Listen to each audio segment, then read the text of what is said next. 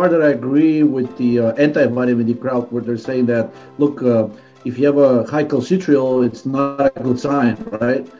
It's a sign that something's off. That part I certainly agree with.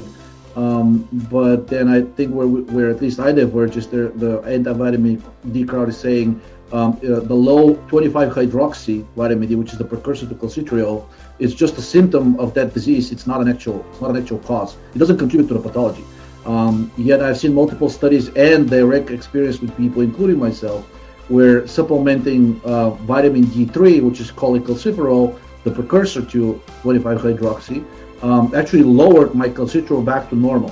Welcome to the Win at Life podcast, a place where we share everything you need to know about restoring your metabolism so you can break free from restrictive diets and build a body and life you love.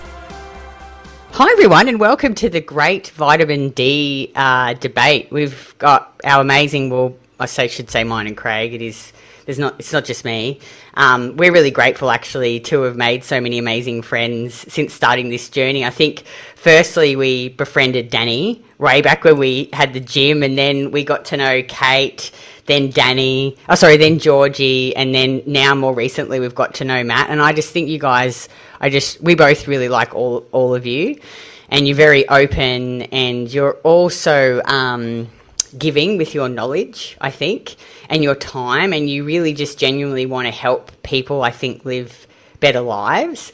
And you're also knowledgeable, so much more knowledgeable than us, and every time we speak to you we learn a lot. But we're really grateful for all of your friendships, and I'm grateful that you could take the time to get on today and talk about this, because I'm confused, and I know that so many other people are confused as well. So just before we begin, no spitting, no headbutting, clean fighting. Just kidding. I'm only kidding.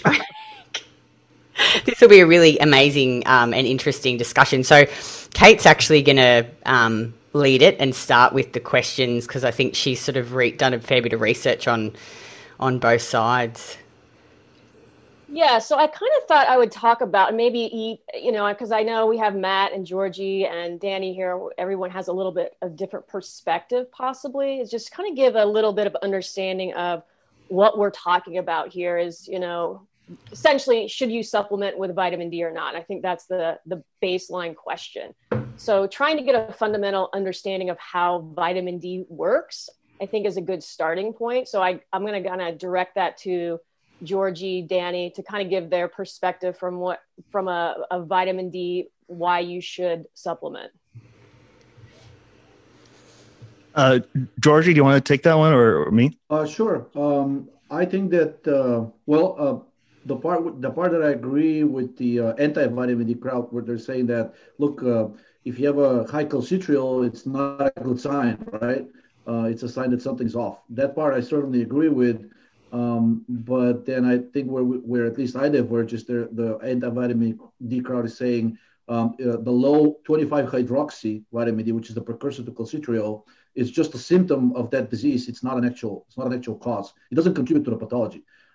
Yet I've seen multiple studies and direct experience with people, including myself, where supplementing vitamin D3, which is cholecalciferol, the precursor to 25-hydroxy, actually lowered my calcitriol back to normal. Mine wasn't that much high. It wasn't that much higher than the upper range. It was maybe 10 points higher, but it also coincided with my serum calcium being about 0.1 decimal units over the upper limit. And as soon as I started supplementing the cholecalciferol, both my calcitriol and the serum calcium dropped back to normal, and actually dropped back to the middle of the range. And to the point where my doctor was saying, so what are you taking? Why is your calcitriol dropping? And then I showed him the vitamin D3, and he checked my 25-hydroxy, and that one had actually jumped. I was in the insufficiency range before that. So it wasn't just a deficiency. They actually have two levels defined. If you're below 30, but above 20, it's classified as deficiency, at least in the American range. And then below 20, it's severe deficiency, or now they call it insufficiency. So in my case, supplementing vitamin D3 remediated those signs/symptoms that the anti-vitamin D crowd says, no, this is a sign that something else is going on. It needs to be looked at. So I actually did talk to my doctor. I said, look, do you think it could be like a parathyroid tumor? Like, should we do an ultrasound? Should we look at something else? He said, no, I don't think so. And I said, why? He said, well, I don't think it's related to that because your PTH is not, if you have a parathyroid gland tumor, the PTH is usually above range and yours isn't. It's in the top 25% of normal range. It's not enough for me to justify an ultrasound. They can check my prolactin, which also came back high. So this is also something that the pro-vitamin D crowd, or maybe I should call it pro-vitamin D, the crowd that says that supplementing with cholecalciferol is not likely to exacerbate your symptoms defined by high PTH or high normal PTH, high calcitriol, high prolactin, and high serum calcium. It's likely to normalize it. I think, and I've seen actually studies, I haven't experimented this with myself because I'm not that case, where even people overproducing the PTH-RP, and those are people with cancer, even they benefit from supplementing with cholecalciferol, even though in their case, they're also suffering from, they call it cancer-related hypercalcemia, a lot higher than mine. I was 10.2 and the range was 10.1, the maximum normal range. People with cancer-related hypercalcemia go into the 12 or even 13 level range, and they're overproducing PTH-RP. Their cancer cells are producing that, and even those people have been shown to benefit from supplementing cholecalciferol. Will it work in everybody? I don't know, because there may be cases where the calcitriol may be driven, the production of calcitriol may be driven by something else. There are a few recent studies that show that there may be actually tumors that are capable of producing calcitriol themselves. Should that be the case? And then depending on whether these tumors express the enzymes that are involved in the negative feedback mechanism of synthesizing calcitriol, maybe those people it won't help. But I don't know what percentage of the general population those cancer cases are. And it's not even confirmed in those people whether supplementing D3 would help or harm. There's just no information yet. So I'm definitely not definitely gung-ho go onto the 20,000 units daily dosage train. But every single time I supplemented within the 3,000 to 5,000 units daily range, whatever symptoms I happen to have, whether those be like a viral infection, what is the flu or COVID-19, God forbid, right? They dissipated within days. Of course, it's all anecdotal, but the objective evidence in my case was that mild elevation of calcitriol, mild hypercalcemia, and mild, well, I shouldn't call it mild hyperprolactinemia because the upper range of prolactin was 20 and mine was 50. Not enough to be, I was sent for an MRI. They didn't find anything. They didn't find a prolactinoma, but, it was in that range where it all converges with those symptoms of high prolactin, high normal PTH, high calcitriol, high serum calcium. And in my case, 3,000 to 5,000 units of vitamin D3 corrected that within a week. Okay. That was very good, but I want to kind of go back a second so that everyone kind of has a definition of all the terminology you're using, because when we say vitamin D, that can refer to a plethora of different things so let's kind of just define, right? So there is essentially supplemental vitamin D, right, which is cholecalciferol. And then there is stored vitamin D, which is the one that we're kind of in question with here about essentially its point in all of this. And that's one that essentially goes up when you take supplemental D. And then there is your active vitamin D, which is essentially the one that both camps can agree upon that elevated levels are not good for you. Right. And so at this point in time, I think everyone can agree on that. When you have elevated active D, that's a sign of sickness, disease, or whatever that is not good. And you want to get that down. The question becomes, go ahead. I'm sorry to interrupt. I don't want to make this confusing, but what isn't Morley saying that the active is the one to focus on? Like, I don't want to make this overly complex. Matt, you've talked to Morley much more, or you've listened to him. In the podcast with Morley and the other person, like he said it multiple times that he thought that was the focus. And I'm not trying to say his position is your position, but it is very confusing to try to figure out what they're saying, I feel like. Yeah, it's definitely the way they say it. It could be articulated a little more fluidly.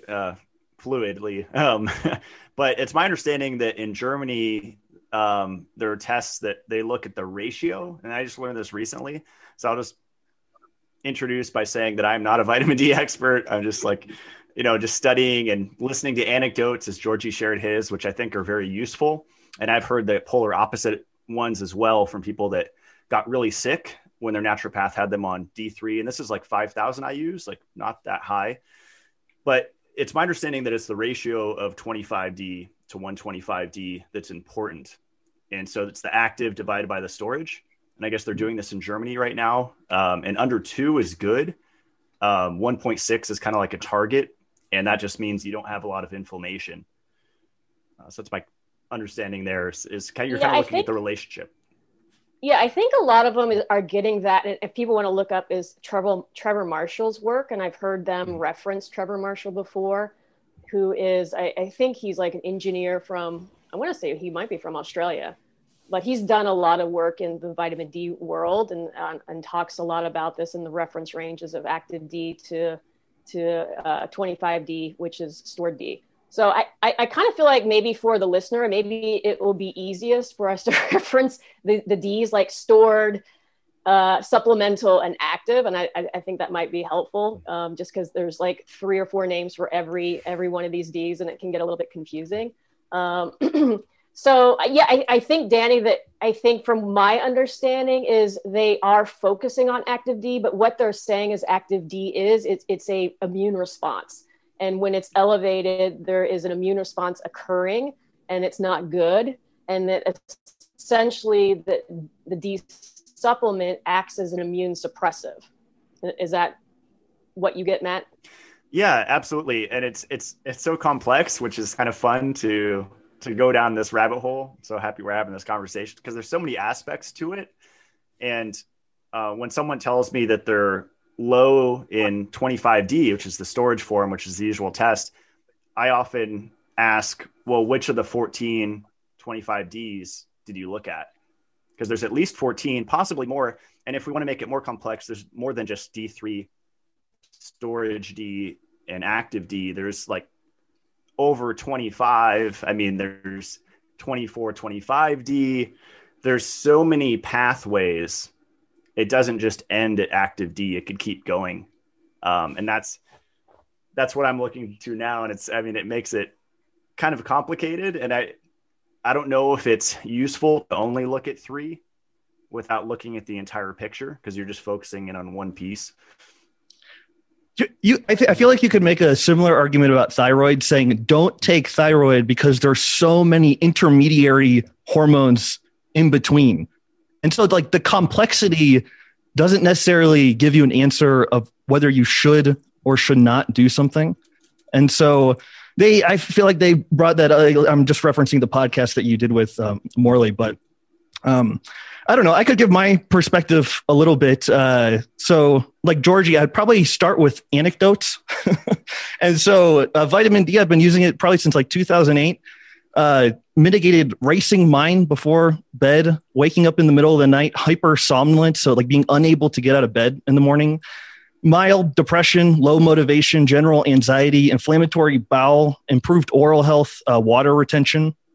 And so for me, this conversation is kind of like saying that thyroid is toxic or aspirin is toxic. It rings so untrue to me, given my just general experience in the health world and in trying to solve my bizarre, weird body, But the thing that I would agree with the anti-vitamin D point of view is I think any supplement can be a powerful allergen. And so the fact that somebody took vitamin D and they had some wild, bad reaction to it, that is not outside the realm of possibility to me at all. Like somebody sent me a vitamin D a few days ago with like guar gum in it.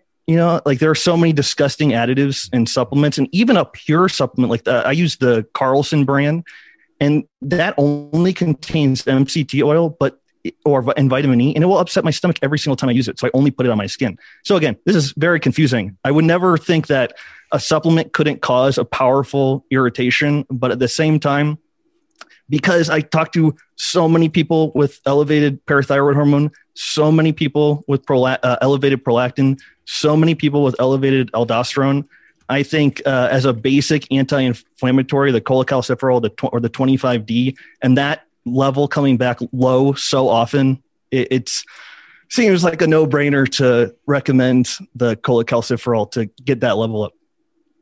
Can I throw something in there? Yeah, for sure. So the calcitriol, to me, I guess the sign that whether you need to supplement vitamin D or not is that if your calcitriol is high, but your parathyroid hormone is not suppressed, just real quick, you're referring active thyroid. Yes, active. Yes. So supplementary vitamin D is usually D3, known as cholecalciferol, or D2, calcifediol, which is what doctors prescribe usually at the dosage of like 50,000 units once weekly. For some reason, they don't prescribe D3. They like the D2, but both have the same metabolic pathways. And basically, ultimately, they go through the passage of 25-hydroxy D3, which is the storage version, and then eventually gets activated in the kidneys to calcitriol, which is 1,25-dihydroxy D3. So if you talk to an endocrinologist, they themselves have one of the criteria for whether they should be looking at a vitamin D deficiency as something to be remediated or not touched at all, is whether the negative feedback mechanism that's supposed to exist between the end product and the parathyroid hormone is there. And if your calcitriol is high and your parathyroid hormone is not at the very least in the bottom 25% of the normal range, this to most endocrinologists means that at the very least, supplementing vitamin D3 is not going to be a problem because you need to bring that PTH down to reestablish the negative feedback mechanism. And if you have let's call it resistance, because that's what doctors like to use the term. If you have a resistance to those receptors that the calcitriol is supposed to activate to trigger the negative feedback mechanism, endocrinologists think that in such a case, it's okay to supplement more. And sometimes they'll even prescribe even more calcitriol as an injection just to bring your PTH down. It's not very common, but it's an established protocol. So maybe that will be one way to distinguish whether you're in danger of, in other words, if your calcitriol is high and your PTH is suppressed, then there's probably not much good in supplementing any vitamin D, especially calcitriol if the doctor wants to give it, but even the D3 and D2, even though they're precursors, because you're already suppressed, like the mechanism is working as expected and you don't want to push PTH even lower. As far as the active vitamin D, I think there's a little bit of a misnomer here because multiple studies, and even I just recently checked an endocrinology book, it says that all of them have activity at the vitamin D receptor, except the only difference being that calcitriol is about 10 to 100 times more potent as an agonist than D2, D3, or the 25-hydroxy, which is the storage form. But make no mistake, every single one of them is an agonist, in other words, an activator of VDR. I don't think there's much doubt about this. I mean, at least in the official literature. The reason they don't go directly with the D3 is because doctors usually prescribe calcitriol in severe cases like people with kidney disease that are losing a ton of calcium and have high phosphate, right?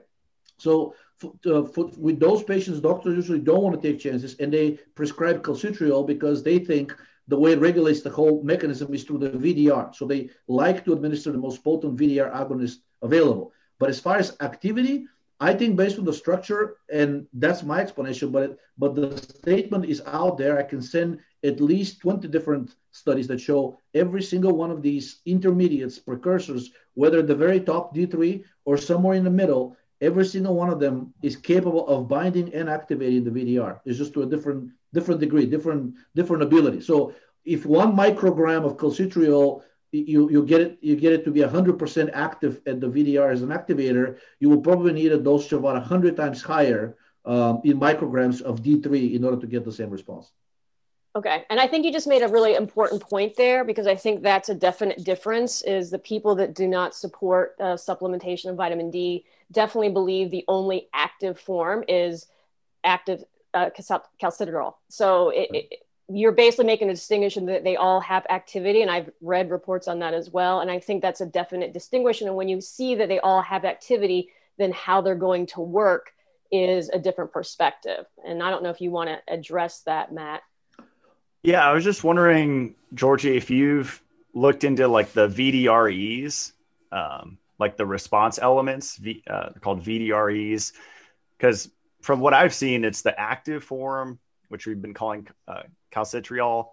I guess maybe we'll put in the notes the names and all the names. In your show, you have such a good way of doing it. 25D and 125D. I feel like that would simplify things. Right. Yeah, that's how I like to talk about it. Well, I've looked at the response elements, but I don't know. I haven't read much about them, but the evidence that I've seen that convinced me that they're all active, in addition to what the study says, that there are multiple human studies that show that you can drop PTH by administering any precursor without making any changes in calcitriol levels. Now, of course, that doesn't, because these measurements in blood were done like one at a time, right? There is, of course, the possibility that they missed the immediate spike of calcitriol that maybe occurred, right? But if you're dealing with like 100, 200, 300 people, and they all experienced a drop, statistically significant drop in PTH without a statistically significant change in calcitriol, to me, that adds evidence towards the argument that the precursors, the inactive ones, the storage forms or the precursors,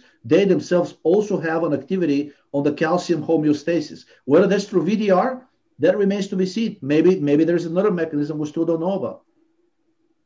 Yeah, and so I go back to the point, because I know that's one of the arguments, is that they don't believe that there isn't any activity in anything other than the 125D. And so that changes things, because the activity is based on its elevation. And when it's elevated, we all know that bad things happen on that level. So when you go back and you actually make a understanding that the stored or the extra supplemental has an effect on the stored D, and it has a basic active response, then you kind of change your perspective on, is it being effective or not? It doesn't matter to use it. Because I think the argument is that why would I take a inactive hormone per se, or a vitamin, if it doesn't have any activity, it's not having an effect on that active D, or 125, which in fact, it does have an effect on it. And taking the supplemental D does actually lower the 125D along with the parathyroid hormone. I think the analogy that I can give here is with pregnenolone, because it's also considered officially in medicine still to this day an inactive precursor, despite the multiple studies showing that actually the pregnenolone molecule, being a steroid and of a specific structure, is actually capable of binding all of the steroid receptors.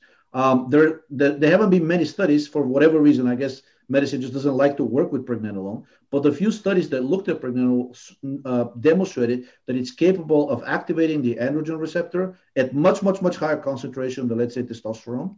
It's capable of blocking estrogen receptor alpha and activating estrogen receptor beta, but again, at humongously much higher concentrations than what estradiol would normally do, right? It's also capable, it's fully active as a progestogen. It can maintain pregnancy in pregnant animals, even in animals where the 3-beta hydroxysteroid dehydrogenase enzyme is being blocked, which means pregnenolone was not capable of being converted to progesterone. So it must have work through the progesterone receptor, if that theory is even valid. Maybe the whole progestogenic activity maintaining pregnancy doesn't depend on the progesterone receptor. Maybe it's another mechanism in place, like improving systemic metabolism. It's also capable of binding and antagonizing the glucocorticoid receptor. And also it's now known to be the most potent endogenous antagonist of the aldosterone receptor. So there you go. Officially, if you go to read the books on pregnenolone, to this day, they will say that it's an inactive precursor with some possibly with some possible conjectured effects as a neurosteroid because of its effects on the GABA system. But as far as acting as one of those other endpoint steroids, the official version as of right now is that pregnenolone has no effect on them. And that's the status quo. That's the consensus, if we can call it that way. Despite the multiple studies, if you look at them, there may be about 20 examining specific effects of pregnenolone on each one of these receptors, and they found it active on every single one of them. So, not saying it's the same thing, but vitamin D is a steroid, and it is the vitamin D3 sits at the very top of the chain together with vitamin D2 as a precursor. And if Hans Selye's work is any indication, he did extensive work with pregnenolone and found that it can substitute for any steroid deficiency if you give it in large enough amounts. It also had a balancing effect. It could also correct for an excess. In other words, if you have a hyperestrogenic condition, pregnenolone would rein it in. If you had like a hyperandrogenic condition, pregnenolone would rein it in. In fact, they were treating hirsutism in women that were growing like beards and like mustaches because of adrenal tumors. And actually, it brings me up to the other point, which many of the opponents of vitamin D would bring up. They'll say, don't supplement with a precursor because it's going to raise too much your levels of calcitriol. And yet, when we look at the studies with other precursors, it's actually the opposite that happens. And there are several studies that I found, and I emailed to that person, Steve, who we had exchanged. Danny knows about him. I should have emailed it to you guys before the show. We actually found several human studies which demonstrated that supplementing D3 increases the excretion and the degradation of calcitriol, which is what the active one, right? The calcitriol. Yeah. And also in high enough doses starts to inhibit the enzyme 125 hydroxylase, I think is the one that's expressed in the kidneys, that actually is the final step for converting the storage one into the active one. But the dosages were high. It was 1 million units per cow. The study was in cows. But it is direct evidence that if you use an inactive precursor, it's not inactive. It does regulate the system. Whether in your case it will raise the calcitriol or lower it, it's probably an individual response depending on many other things, such as like if you only supplement cholecalciferol, but you're in a state of dietary calcium deficiency, my guess is that it will not be a very beneficial thing to just load up on vitamin D, because calcium is probably the fundamental element that controls parathyroid hormone. The vitamin D, aside from being a steroid and having other activities, I think vitamin D's role is actually bigger in the immune system than it is in calcium homeostasis, aside from increasing its absorption. It's the presence of calcium in the diet that I think regulates both calcitriol, parathyroid hormone, and phosphorus. That's a lot. Everyone got that? Matt, do you want to comment on essentially the inactive components of or any of that? Yeah, that was awesome, Georgi. Yeah. I always enjoy listening to you. So I think they're all important. That's kind of my current thing. So it's not like active 125 is better or more important than 25D.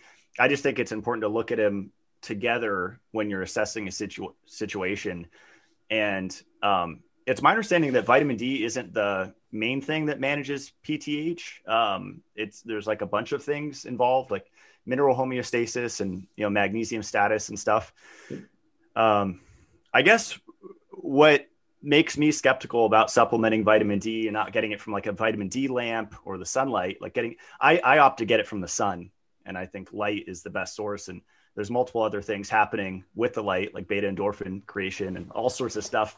Vitamin D is probably a small piece that you get from light therapy, but just that they changed the goal, that fact, like in 2010, they actually changed the goal and raised the ideal lab values, because I think we've all looked into iron and ferritin and how that's been kind of changed. Yeah. I think they changed that in the 70s in Spain. And we're all familiar with omega-3s and all the money behind those, 20,000 plus studies that I used to buy into. So I guess that's where I'm coming from with being, quote, anti, which at this moment I am. I don't know. A topical is probably a different story, but definitely oral. I guess you could say I'm anti, because of how they actually it's like raising the speed limit on the freeway. Like, why did they do that? Was it new information or was it money? And when I look at the article of Michael Hollick, you guys have probably seen the man who sold America on vitamin D, Michael Hollick, he had connections with like the testing laboratories and stuff and the supplement industry. That's why I just question. I kind of lump it in with the omega-3 business. I'm saying, like, let's probably look at, follow the money a little bit to see why this shifted. Why did they raise from 21, or 12 to 21, and then now they just keep raising it? It makes me raise an eyebrow. It could be the population. I mean, the Merck manual, and I think Merck is the one who's responsible, at least in the States, for coming up with the ranges. They just do them on an epidemiological basis. They just look at the population. If it changes, then they change the normal. Doesn't have anything to do with it, to my knowledge, for most of the steroids. It's not based on any underlying theory of how much, let's say, testosterone a male should be producing. It's not. They're just saying, 40 years old, the upper limit is 850. 10 years later, right, without any consideration of your health, what's your status, what's your occupation, what's your diet? No, the upper normal range is now 600, right? So, and then I think by the time you're 70, they're defining the normal range in a situation, in a state that will be in a severe hypogonadism. So hence why all the older grandpas, when they're getting their testosterone injections, they're feeling, they're starting chasing nurses. Like I said posted in a recent blog post of mine, 93-year-old grandpa starts getting to fistfights with other grandpas over the attention of the nurses after getting an injection with dihydrotestosterone. So clearly those ranges are not defined based on any kind of an objective expectation of health. It's just observation. And I guess the assumption is that it is okay to decline with time. And that's why we're getting these changes. And of course, if you don't have any theory driving the ranges, the only thing you can do is sample the population, and that's going to be a new normal. So we can get progressively sicker without anybody realizing it, and we continue to chase fake goals. There's a GIN paper from 2012, and it says optimal vitamin D status defined by estimated maximum parathyroid hormone suppression does not occur until at least 25 D levels greater than 40 nanograms per milliliter. And so I thought, again, that's not by Holic. And then I have a few, again, I should have forwarded these to everybody. But again, I would hope that anybody listening to this, maybe I'm getting ahead of myself here, would not trust like our opinions on the subject, but they could go get their vitamin D level tested. They could go get their parathyroid hormone tested. They could get their prolactin tested. They could get their aldosterone. And in my estimation, if their vitamin D was low and they supplemented in a safe way, their parathyroid hormone, which, correct me if I'm wrong, nobody here thinks it's good to have high parathyroid hormone or even mid-level parathyroid hormone. And same with prolactin. These hormones are adaptive and inflammatory. And Matt, you being so familiar with fibrosis, aldosterone is a primary driver of fibrosis. And again, a parathyroid hormone and aldosterone have a bidirectional relationship. And so again, that would be the ultimate outcome, is to not trust anybody here and to actually obtain empirical information from the listener's point of view and to test these theories with themselves, I think. Yeah, if you talk to an endocrinologist and ask about how can I figure out if I need to supplement vitamin D3 and explain, first of all, most doctors don't test calcitriol. You have to ask for it. And I found out the hard way that one of my doctors didn't even know that this thing existed. To him, it was 25-hydroxy, and that's about it. And only when I requested a test, and he argued for like 15 minutes, checked in his computer, and then said, "Oh, LabCorp has it. Okay, let's get it." And I'm like, maybe I shouldn't be talking to you because you just saw something on the list and saw it's there, so let's check it anyways, without knowing what it's all about. Anyways, you got to check calcitriol, the 25-hydroxy, right? Calcium, phosphorus, parathyroid hormone, aldosterone, and I would say cholesterol as well, because since vitamin D is synthesized from cholesterol, you kind of want to get the whole picture of are you metabolizing enough? Are you not, right? Ideally, you would, if you have high cholesterol and low storage form of vitamin D, which is a 25-hydroxy, and yet elevated calcitriol, or at least in the upper 25th percentile, and PTH is not suppressed conversely to the bottom 25th percentile, you're probably a candidate for supplementation. Or at the very least, it shouldn't hurt, because this is clearly a situation where your active vitamin D levels are high, yet your PTH is not suppressed, which means the body thinks you need more, and you need more both in terms of calcium and the active vitamin D3. Yeah, so I think that comes back, and we'll talk about this is to another point, that it's not just all about the vitamin D, that I do think there's other cofactors that have to be taken into consideration that people don't address, and just supplementing D, especially in the world of COVID, that everyone's like, oh, I'm going to protect myself now because it's going to protect me if I take D, is a little irresponsible in some level without trying to understand the whole system. So maybe you can talk about what else or other minerals or nutrients we need to take into consideration if you do supplement D, or if D is part of your program. Several studies already showed that the males who tend to die from COVID are almost all functionally hypogonadic. And Danny and I discussed a recent study that was kind of like a shock to most people, because it showed that testosterone actually had a strongly protective effect from dying of influenza. And if you talk to even an endocrinologist, they'll tell you about the androgen hypothesis. Boys have this trade-off. The higher the testosterone, the more girls they get, but the quicker they die because it suppresses their immune system. none of this turned out to be true. There's plenty of evidence that shows that yes, very high levels of testosterone may hurt you, but only because they're converting into estrogen.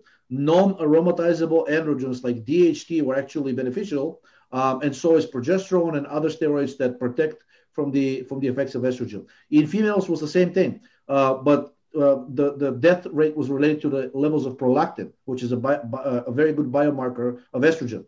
So also TSH has now been shown to be correlated with adverse effects from or exacerbations of COVID-19, which of course the worst one is dying from it, right?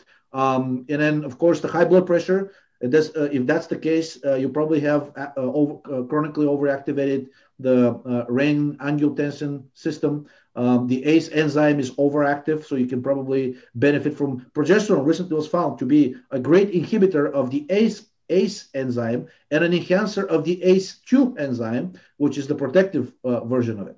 I haven't seen studies on any other steroids on that system, but progesterone was clearly beneficial. And the human studies that were just recently started giving males progesterone and estrogen, the estrogen arms of those trials have already been suspended. I hope nobody died, but it's already pretty clear that estrogen does not help males. Let's see if they're going to try it on females. Maybe not. So checking the pituitary hormones, if any of them is high, whether it's related to the gonadal axis like LH and FSH, the thyroid axis like TSH, or something like prolactin, or even growth hormone. If any of these are elevated, it's likely that you're in a metabolically deficient state, and that basically the energetic deficiency has already been shown that the Warburg metabolism, which results from an energetic deficiency, is the primary driver of both the morbidity and mortality of COVID-19. So it ultimately still comes back to energetic reserves. And I suspect what vitamin D does, which is going to go contrary to what the anti-vitamin D crowd supports. My experience is that it actually acts as an anti-glucocorticoid, and there are several studies on that. So it's not an immune suppressant. In my experience, it is an immune activator, or at the very least, removes the brakes from the immune system that excessive cortisol does. Again, it's a steroid, and it's capable of binding with all of the receptors already demonstrated. It's known to be an agonist of the thyroid receptor. It's known to be an antagonist of both the estrogen and the cortisol receptors. And there's still debate of what exactly does the androgen receptor, but I suspect it's at least a co-activator because studies with prostate cancer demonstrated that when DHT and vitamin D were administered separately, both of them had beneficial effect, but it was relatively minor. Combined, they had synergistic effect and basically converted the prostate cancer cells back to normal. So at the very least, it's not an antagonist of the androgen receptor. So what can people do that people with COVID? Above all, keep lipolysis low, keep fatty acid oxidation, at least excessive one, under control, and stimulate glucose metabolism as much as possible, and keep the Warburg effect in check. 3 studies came out in 2020, showed Warburg effect present in every clinical condition, including COVID-19. 40% of the people who died from COVID-19 after getting admitted to the hospital had lactic acidosis, before even getting admitted to the hospital. They arrived already in a type B lactic acidosis, which has a 30% lethality rate. So may not even be the virus. For those people, it's next to impossible to say if the virus killed them or the lactic acidosis, because just like the diabetic ketoacidosis, it has a very high mortality rate, actually higher than the ketoacidosis. I think ketoacidosis is like 7 to 10%, even with treatment, but the lactic acidosis is high. It's like double digits, 20 to 30%, if not even more. So avoiding the Warburg metabolism, which results from stress, over-oxidation of fat, excessive cortisol, excessive estrogen, right? Avoiding sunlight, by all means. At this point, a study came out that said avoiding sun is as bad as smoking a pack of cigarettes a day. I think that should be a good enough reason to go out and enjoy the sun, or use the lamp, which is what Matt, I guess, prefers. Overall seems to be pretty straightforward, but we have to work at the top, which is improving the energetic reserves of the cell. As supplements, usual suspects, niacinamide and aspirin are probably the simplest good combo that should address all of these factors that are contributing to the COVID morbidity and mortality, because it should suppress excessive lipolysis. Obviously, both are anti-inflammatories. People know about aspirin, but most people don't know that niacinamide is just as potent at about the same dosages as an anti-inflammatory. It actually blocks the effects of endotoxin, which many people have problem with excessive endotoxemia. And both of them have anti-estrogenic effects. Both of them increase the functioning of the glycolysis cycle, but also of the Krebs cycle and the electron transport chain. And niacinamide is known to lower the levels of lactic acid simply by improving the metabolism of glucose, which usually gets stuck at the glycolysis cycle. And that's what leads to the overaccumulation of lactic acid. Methylene blue, recent studies actually with my group, I can send you the links, the group in Bulgaria that I work with already published saying that methylene blue should be a very promising candidate. And even though they focused on its role in generating reactive oxygen species, that's what the medical community wants to see. My suspicion is the reason it helped is that it's actually is capable of directly reoxidizing lactic acid back into pyruvate, and just the lowering of lactic acid has a profound anti-hypoxic effect on all of these patients. No need to put them on ventilator. Give them a carbogen mix, which is the carbon dioxide with oxygen, or give them methylene blue. Drastic drop in lactic acid, and that should prevent at least 30% of those cases that will die simply from the lactic acidosis. I feel like we should let Matt give us some more. What are the arguments we're not covering, Matt? Well, I think one thing I'd want to talk to Matt about is, and then it's one argument about the anti-D is essentially, obviously, all the cofactors that were involved, whether it's magnesium or vitamin A, and maybe give us, because some of the thoughts I think are like, hey, we don't actually need to give D. We can use some other cofactors that cannot maybe increase it or make a contributing factor like magnesium that could actually support these reducing the active D and get a better result with actually not going in with the actual supplemental stored D.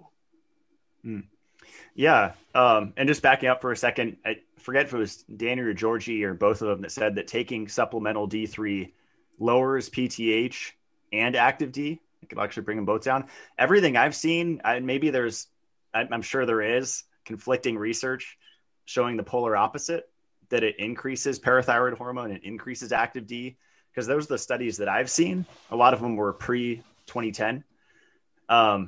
So I just wanted to say that because that's kind of, I've seen the opposite with that. But yeah, the cofactors, as you mentioned, vitamin A, retinol, magnesium, K2. The retinol, I think before we started recording, we were talking a little bit about that. It's interesting because you have the vitamin D receptor, the VDR, and then you have the retinol receptor, RXR, and they do something called heterodimerize, and they have to come together to make molecules to actually work and activate. And so there definitely is a close relationship between retinol and vitamin D, whether it's, one we made or supplemental.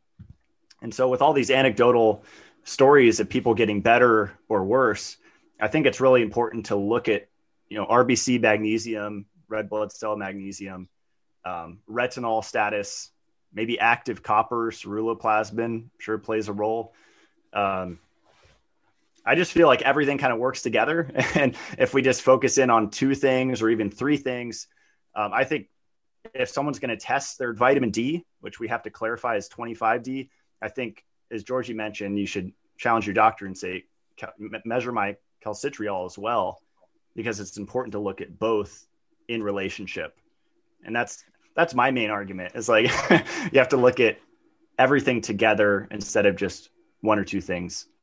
Can you say the first part again? Because I feel like not many people would make that argument. So you're saying the 25D increases parathyroid hormone and it also increases 125D. Is that right? Correct. Yeah. And it's not a for sure thing, but it's a possibility of supplementing D3 can go to 25D. And then, and I believe these are catalyzed by magnesium, these conversions.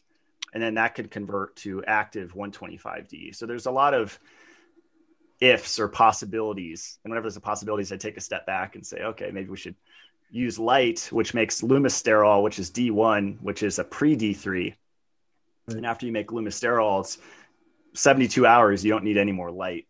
And from that, your body can make lumisterol actually has its own VDR, and it makes tons of molecules that are protective to the system. So it's a totally different.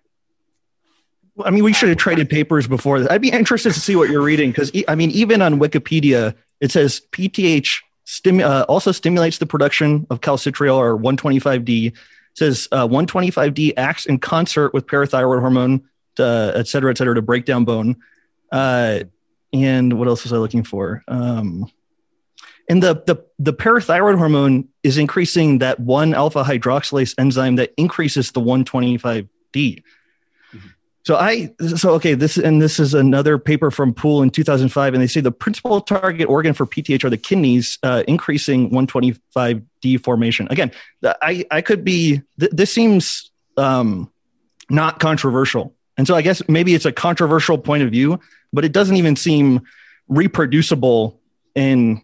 I would imagine if somebody had a low vitamin D level and a mid parathyroid hormone, like 10 out of 10 times, if they supplemented vitamin D, their parathyroid hormone would come down. But do you remember reading under what mechanism supplementing a precursor like D3 would actually raise PTH? Because let's say it raises calcitriol, right? I mean, if calcitriol and PTH, the official dogma is that they have an inverse relationship, right? One suppresses the other. If PTH rises, calcitriol rises, but then if it rises to a certain point, then it exerts a negative feedback mechanism and starts to suppress PTH. So if I'm supplementing cholecalciferol or any precursor, and the anti-vitamin D crowd says, don't do that because it's going to raise calcitriol, we should at the very least not be seeing an increase in PTH, right? We should be seeing a drop. Even if there is a raise in calcitriol, which I have seen studies that show that, right? We should at the very least not be seeing a precursor raise the levels of PTH. I think there's a lot of context, like mineral status of the person and what kind of water they're drinking. If it's full, like here in Idaho, I tested my water when I moved into this house, tons of iron, tons of calcium. I think that's usually like a variable that's missing. Like everyone up here in North Idaho is getting slammed with iron and calcium, and I see it. They're just breaking down by the age of 40 or whatever. Fibromyalgia, all sorts of fibrotic conditions. Have you guys seen that pregnant women actually have a boost of 40%? I actually posted this study on my social media today of active 125D during pregnancy. And so there's like, we know there's a natural increase in prolactin, right, during pregnancy, but there's actually a natural increase in active D during pregnancy of 40%, which is pretty significant. So wouldn't there be an argument that prolactin increases calcitriol? So basically, yeah, go ahead then. Sorry, I was going to say I have articles, but yeah, go ahead, keep going. No, I'm saying that basically, like, so are you, Matt? Are you supporting the argument that it's good to raise calcitriol? That's the vitamin D we should be targeting, or that we should not be supplementing D3 because we don't want to raise calcitriol? Which one? It depends. If someone's low in calcitriol because they're not dealing with Lyme or Epstein-Barr or a chronic infection, then supplementing D I think is not harmful. But I would assume that most people are dealing with chronic infection just because of the state of the world right now with heavy metals and EMFs and all sorts of stuff. And so with a high calcitriol, I guess my argument is supplementing D3 will raise that even higher, which has a cap at like 71 that you don't want to go beyond. Right. What about something, I don't want to call it simpler, but like very widespread, like dietary calcium deficiency? Like I think the RDA for calcium is something like 600 or 800 milligrams. Those ranges were defined on like severely malnourished prisoners. And I think recent studies found that at least in people with kidney disease, you need about 2 grams a day in order to rein in the parathyroid/calcitriol system.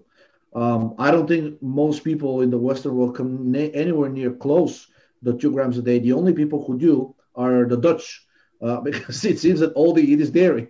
Well, maybe the Maasai in Africa too, but the studies mostly covered the developed world.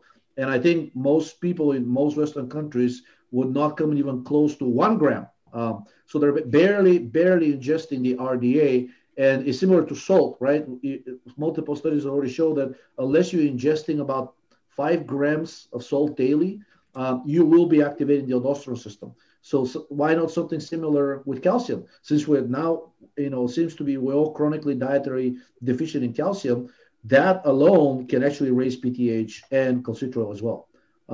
So why not supplement with the calcium and then see where you stand, let's say like a month later, because the response of PTH and calcitriol to calcium, increase of calcium intake, should be fairly rapid. I think even within 2 weeks, based on the studies I've seen, there should be a response. And if there's still a problem, then this can be investigated further. And like, let's say it could be a problem with the immune system, like a chronically activated Epstein-Barr or herpes virus, or whichever one is capable of going from dormant to active state repeatedly, or not immune condition. Like I think people with inflammatory bowel disease tend to have high calcitriol, if I'm not mistaken.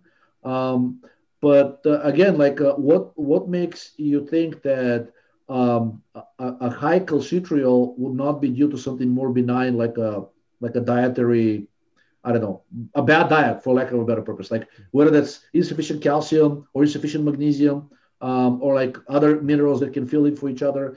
Why would the anti-vitamin D crowd assume automatically it's an immune problem or a chronic condition instead of just a dietary problem? So kind of to rein that back, just to give a little bit more context.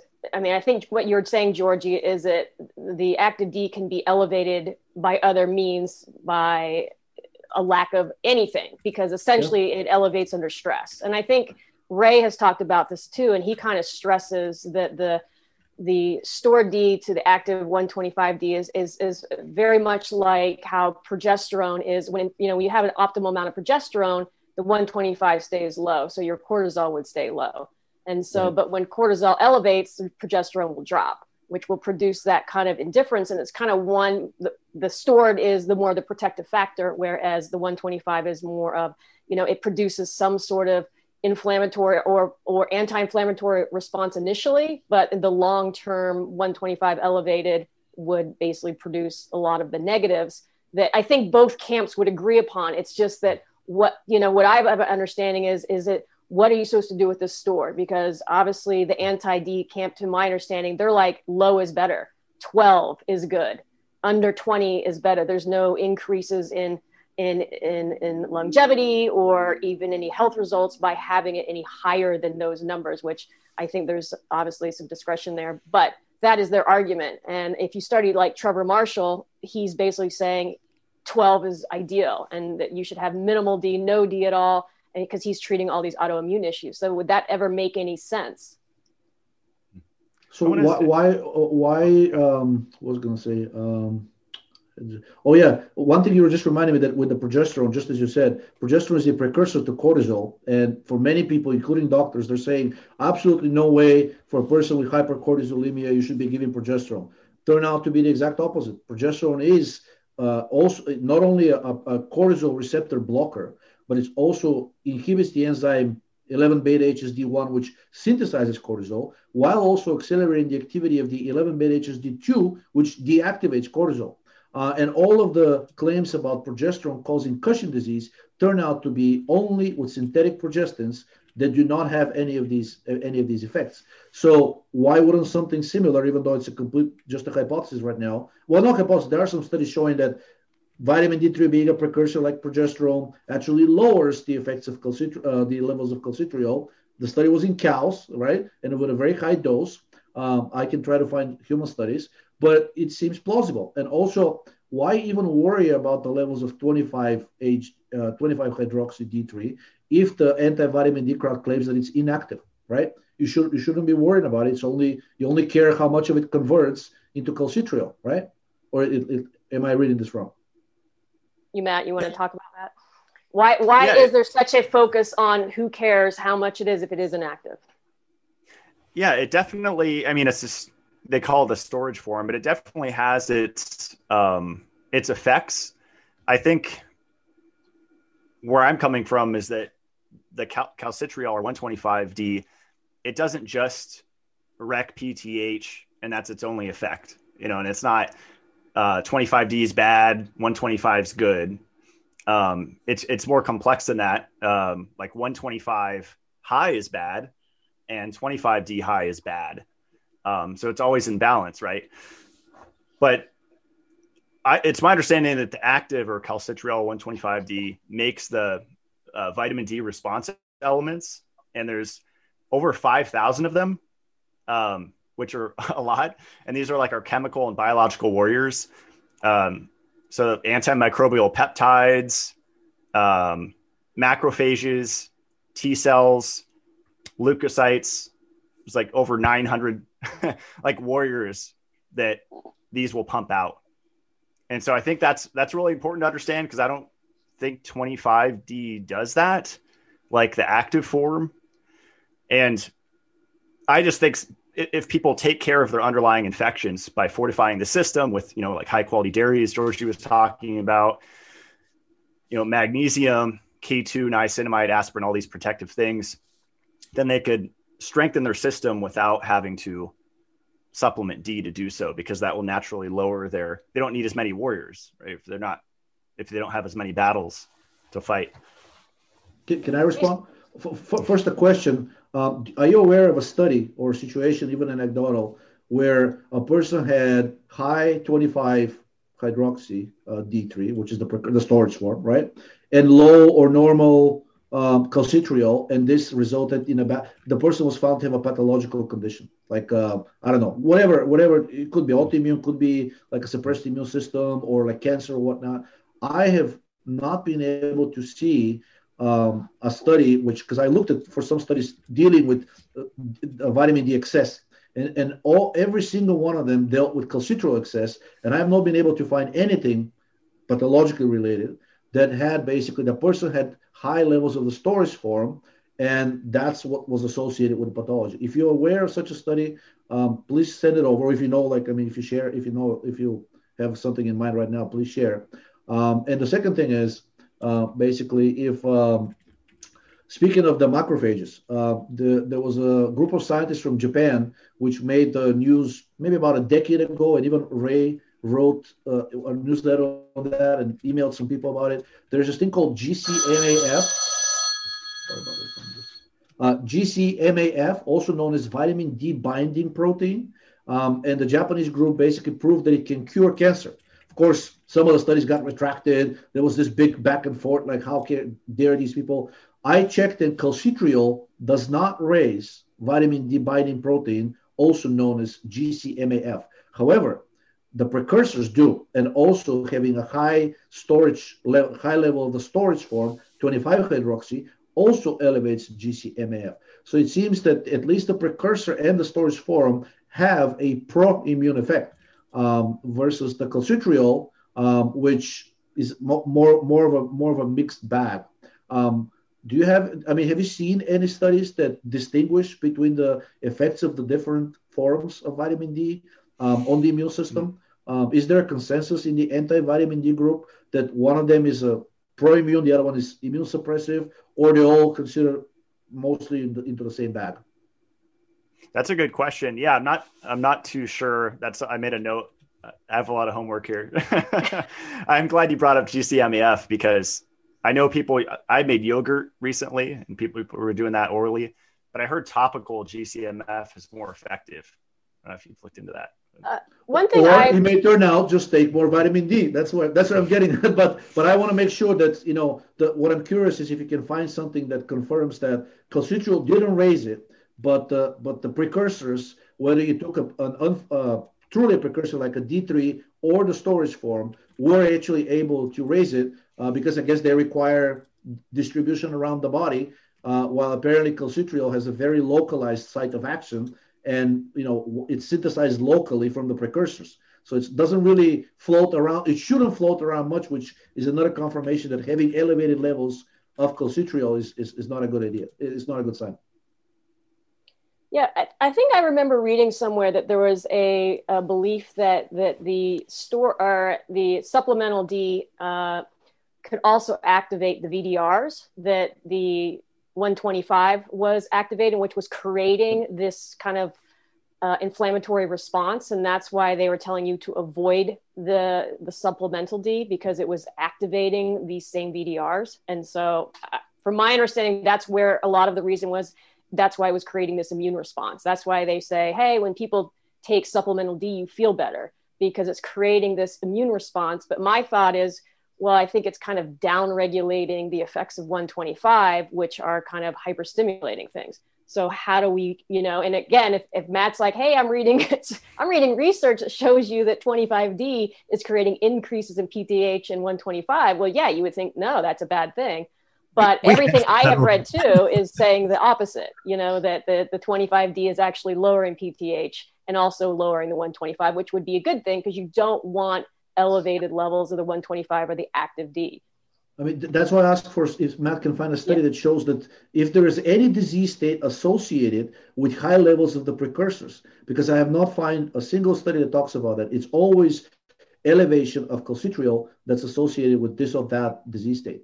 You're saying, so again, so I'm looking at a study right here from 2013. It says the incidence of primary hyperparathyroidism in Denmark continues its remarkable rise. And so again, if the parathyroid hormone is so problematic, shouldn't we be seeing an epidemic of 25D high levels? Do you know what I mean? Like that doesn't make doesn't make much sense. Danny, I'm glad you brought that up. I don't know if you guys have looked into this, but supraphysiological doses of D3 get stored as D3. So it's kind of scary, because it's like, where did it go? Right. I'll answer because I actually found a study that answers that. They found out, at least in rats, that it gets stored into the fatty tissue, and they thought, oh, that's the mechanism why rats die days later after overdosing on vitamin D3, but not immediately, because that thing gets stored into the fatty tissue, and then when the rat is stressed, there's increased lipolysis. All of these things, this vitamin D3 floods their system, and that's what it kills them. Turn out that's not the case. They actually stressed the rats, and then they found out that their blood levels of neither vitamin D3 nor calcitriol changed. So yes, it is stored, like most steroids, it's lipophilic and stored into the fatty tissue, but it seems that the body has a control mechanism to avoid overloading the system with excess vitamin D3. Maybe there is an unknown storage form that we don't know about that's largely inactive. Just like if you take too much T3, it gets converted into T2 and T1. And those are relatively inactive. They have very long half-life. And then later on, they can actually get converted back into T3, but it's not nearly as efficient as the conversion process. So it's not like you can load up on T3, as much as you want, and then stop taking it for a month. It doesn't have the same back conversion efficiency. But funny thing, so again, D3 seems to be stored into the fat tissue mostly, but for some reason, during elevated lipolysis, either it doesn't get, if it gets released, either something quickly deactivates it or converts it very rapidly into a form that the researchers did not test for. I think they tested for, again, D3 because that's what they were administering, the 25-hydroxy, I think the 24-25-hydroxy they also tested, and 125-hydroxy. Neither one of these got elevated. So it was a mystery, but at least kind of shows you that even an excess of D3, at least in rats, it doesn't kill them by the mechanism that the researchers thought. It's got something else is going on. It wasn't the belief that they all got massive osteoporosis like immediately. Isn't that what the thought is? I think the thought is that it causes fatal hypercalcemia, basically at the point where, because hypercalcemia can kill. In fact, many patients with cancer, very advanced cancer, when they start getting the metastasis into the bones, their blood calcium starts to go into like the 12 and 13, and that's considered an emergency condition. Most cancer patients with metastasis into the bones end up dying from acute hypercalcemia. It just floods the heart, and they die for like cardiac failure. And I think that's the proposed mechanism of how high doses cholecalciferol D3, when used as rat poison, that's how it kills them, by mimicking that same effect. But they administer like the equivalent of 1 million doses, I think 1 million units per kilogram for rats, which for a human would be like 15 million per kilogram. So that's a lot of D. Yeah. So that goes back to the using, knowing that the supplemental D is essentially in rat poison. And I think that's definitely a reason people say, I don't want to take, D3 because it's rat poison.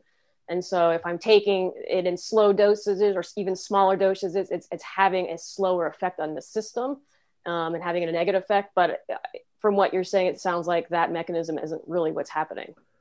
At least not according to the study, because that's why they actually did the study. They wanted to see if that's how it kills them, because there is a delay. It's known that the rats that they OD on that poison, they don't die immediately. They die with a lag of like 4 to 7 days. And the thought was, well, it takes time for that old D3 to get metabolized into calcitriol, right? Because D3 has a relatively high, relatively long half-life. I think it's like a few days. So they thought, okay, so we know it's lipophilic, we know it's getting stored, we don't know where, so let's administer the equivalent of a rat poison to the rats.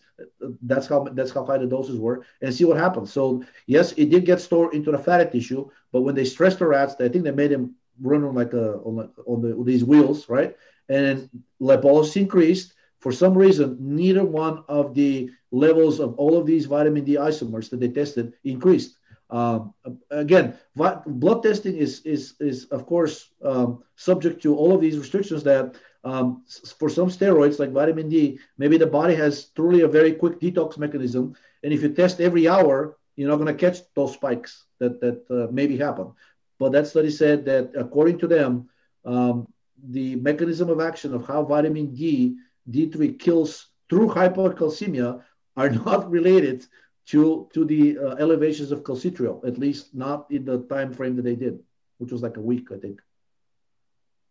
Okay. And point to the fact that even if it was, I mean, they are giving it at such a high dose. And of course, if you give a human millions of units of D3, you might end up with a negative result. And you could obviously get hypercalcemia. I mean, if I take 1,000, sorry, go ahead. Go ahead. I was going to say, if I take 1,000 grains of thyroid, I'm going to die. So it's like, well, I don't understand the gigantic doses revealing something sinister about the molecule. That like, how many doses of Shilajit would it take to kill me? Like 50,000, you know what I'm saying? I don't understand. That argument seems very low hanging fruit, I feel like. Yeah, dose matters. That has about the same metabolism as us per kilogram of body weight, they got the 1 million dose, the 1 million IU dosages of D3, and in those animals, it lowered their calcitriol and it lowered their PTH. And the mechanism of lowering the calcitriol was twofold. One, basically the lowering of PTH, which reduces the synthesis de novo of calcitriol, and two, the presence, I think, of cholecalciferol. I think that lends credence to the theory that they're all active in the vitamin D receptor. When you have something there in much higher doses, maybe weaker, but it's such a massive dose, it tells the body to increase the acceleration of calcitriol because you don't need nearly as much. And that study found that basically the massive dose of D3 increased the conversion of calcitriol into its acid form, which is the form for excretion. It makes it more water soluble, and that's how the organism essentially pee it out through their urine. But again, so a cow weighs about 400 kilos on average, or let's say 500 kilo. So 1 million units divided by 500 kilo is what, 20,000 per kilogram? Around there. 20, is it? I think it's 20,000. I almost failed math in high school. Yes. None of us are math. That will be the same dosage in humans. 20,000 IUs per kilo in humans is nothing to laugh at. I mean, I think that's per kilogram, right? And we're talking here about dosages that are, I don't know, 100 times lower. Maybe like even 20,000 IUs would be considered high, even for a pro-vitamin D person. So we're talking about 2 to 3,000 units IUs daily, at most 5, unless there is proven deficiency, where you basically need to quickly, you have kidney disease. Most doctors will not even give you the vitamin D as a precursor. They will insist on injecting directly with calcitriol. One other thing really quick. I've heard it's like, oh no, you need to focus on the vitamin A or the magnesium or the insert nutrient here. Like nobody's making the argument once you supplement vitamin D, you don't need to worry about any other nutritional aspect. You know, if anything, vitamin D and thyroid seem so similar that it would be even more important to fortify the nutrition with things like liver or oysters, et cetera, et cetera, et cetera. And so that's another way I could possibly see harm being done. Like if somebody was supplementing vitamin D and their nutrition was just awful, like they might be stepping on the brake of their metabolism and then not again, fortifying their nutrition or meeting their nutritional needs. And so again, but I've heard that multiple times. Yeah, I think there's a general argument in the anti-D group that it is essentially it depletes the body of certain nutrients. So supplementing D depletes the body of, I think the arguments are A, potassium, magnesium, and copper.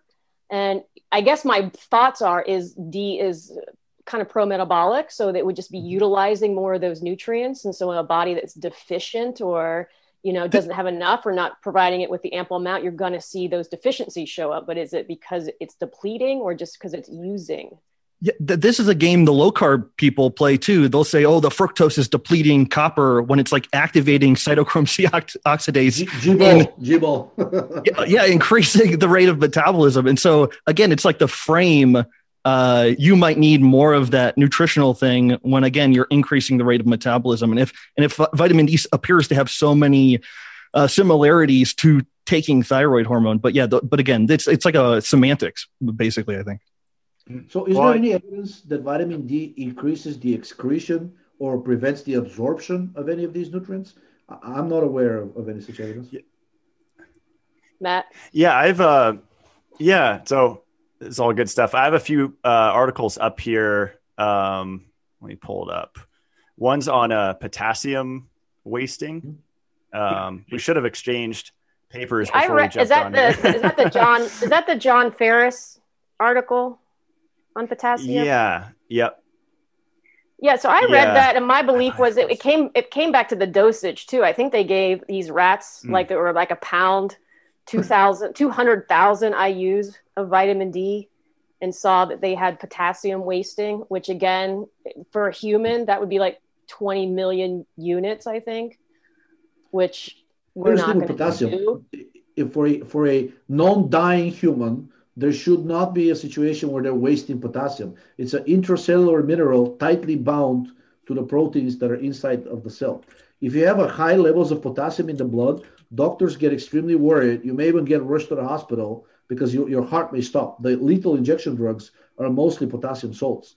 So if you have high levels of potassium in the body, I would be very, very surprised if vitamin D can actually cause that, because it's very hard to have a potassium deficiency. In fact, that's one of the reasons doctors almost never test for potassium in the blood, because they think that it's next to impossible to have a deficiency. First of all, not only it's an intracellular mineral, but the body drastically upregulates its absorption mechanism to prevent such a deficiency from happening.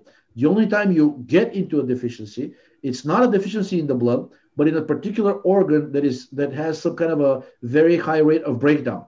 You can get mild localized potassium deficiency in the muscles if you have a condition called rhabdomyolysis, which can occur under extreme exertion. Like if you run a marathon, you can get into rhabdomyolysis, right? But again, it doesn't affect the whole body potassium stores, because inside of the healthy cell, potassium is inside of the cell and is not outside. So I would be very curious to see under what mechanism. I bet this high dosage actually had necrotic effect on these cells. They started dying and started spilling their potassium in the bloodstream. I am not aware of any mechanism through which a chemical can induce cellular potassium deficiency inside of the cell without actually killing that cell. So if there will be a great finding if you can find that a physiological dosage of vitamin D3, let's make it higher just for the argument's sake, a 50,000 unit of vitamin D, even taken singly, can increase the rate of potassium excretion. That will be huge. I think that if evidence is available, it would call for banning vitamin D immediately because it can kill people. Keep going, Matt. So I guess it depends on, what we consider high dose.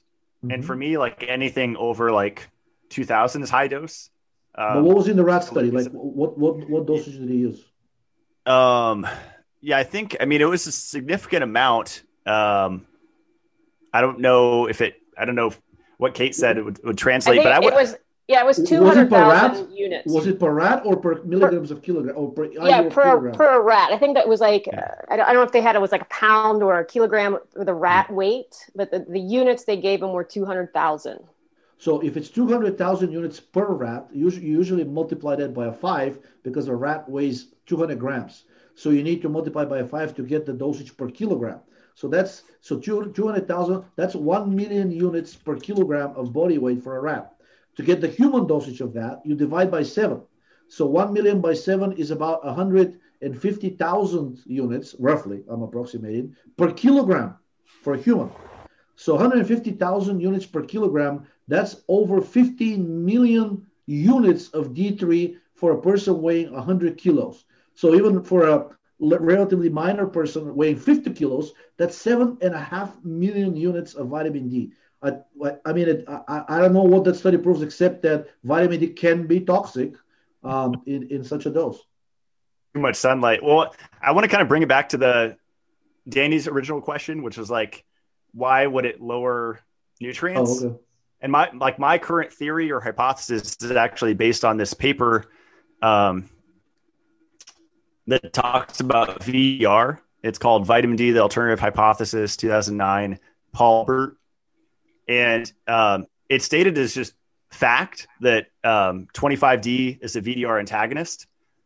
And so since it does that, psychosteroid and bacterial ligands accumulate, and the innate immune system is less able to effectively target pathogens. Mm-hmm. It's my current understanding, my very kindergarten understanding of infectious disease, that pathogens tend to focus on shutting down the VDR, because if they can do that, they shut down the immune system. And so I don't know if you've seen that in studies that 25D antagonizes the VDR receptor. Like the active doesn't do that. It actually does the opposite. So do they have like a reference for that claim? Usually something like that, it's like so generic.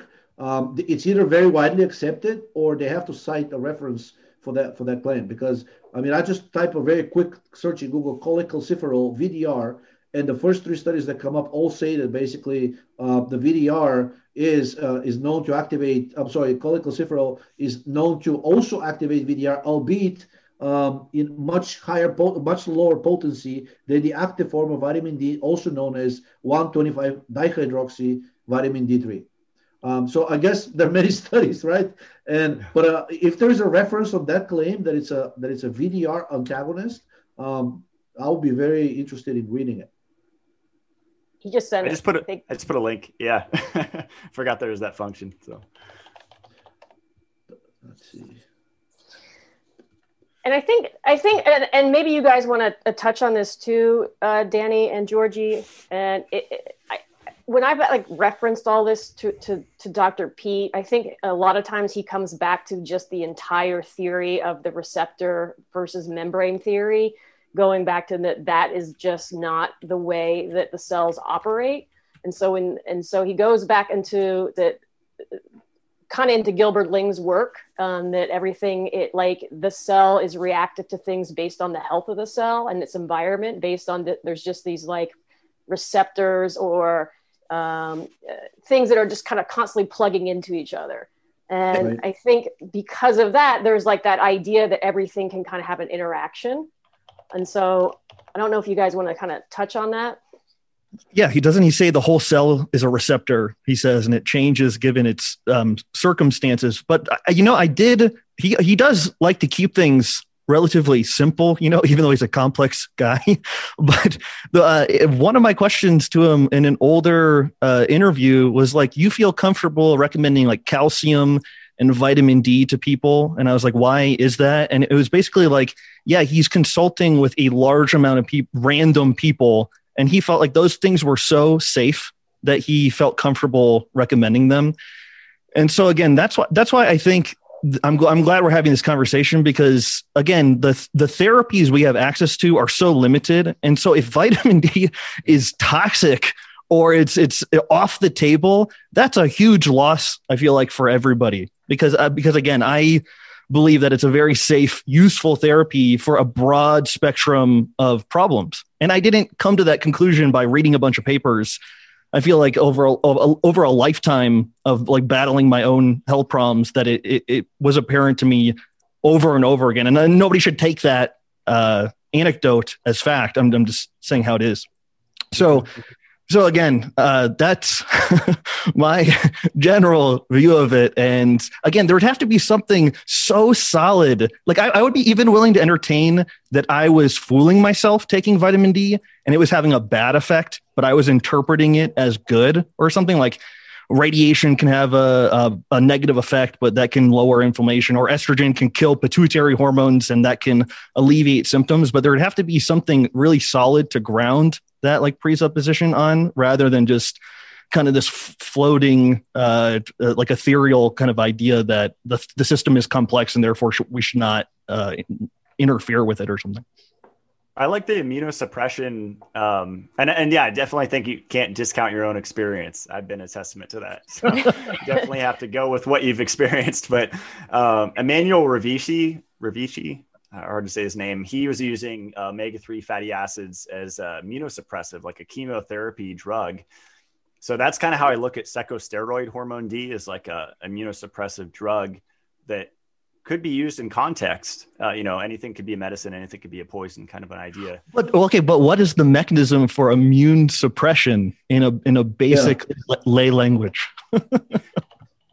Well, to me, the VDR thing, I mean, because I don't know, I guess Georgie said he saw the contrary. I'm going to put the link right now. From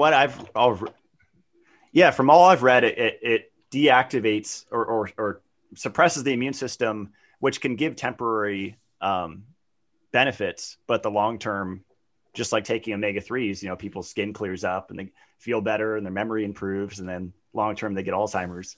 I think there's more to the vitamin Ds than VDR.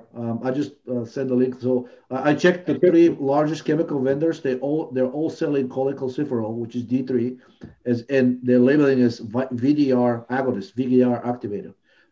Now, again, of course, there could be discrepancy between, but something so basic, right?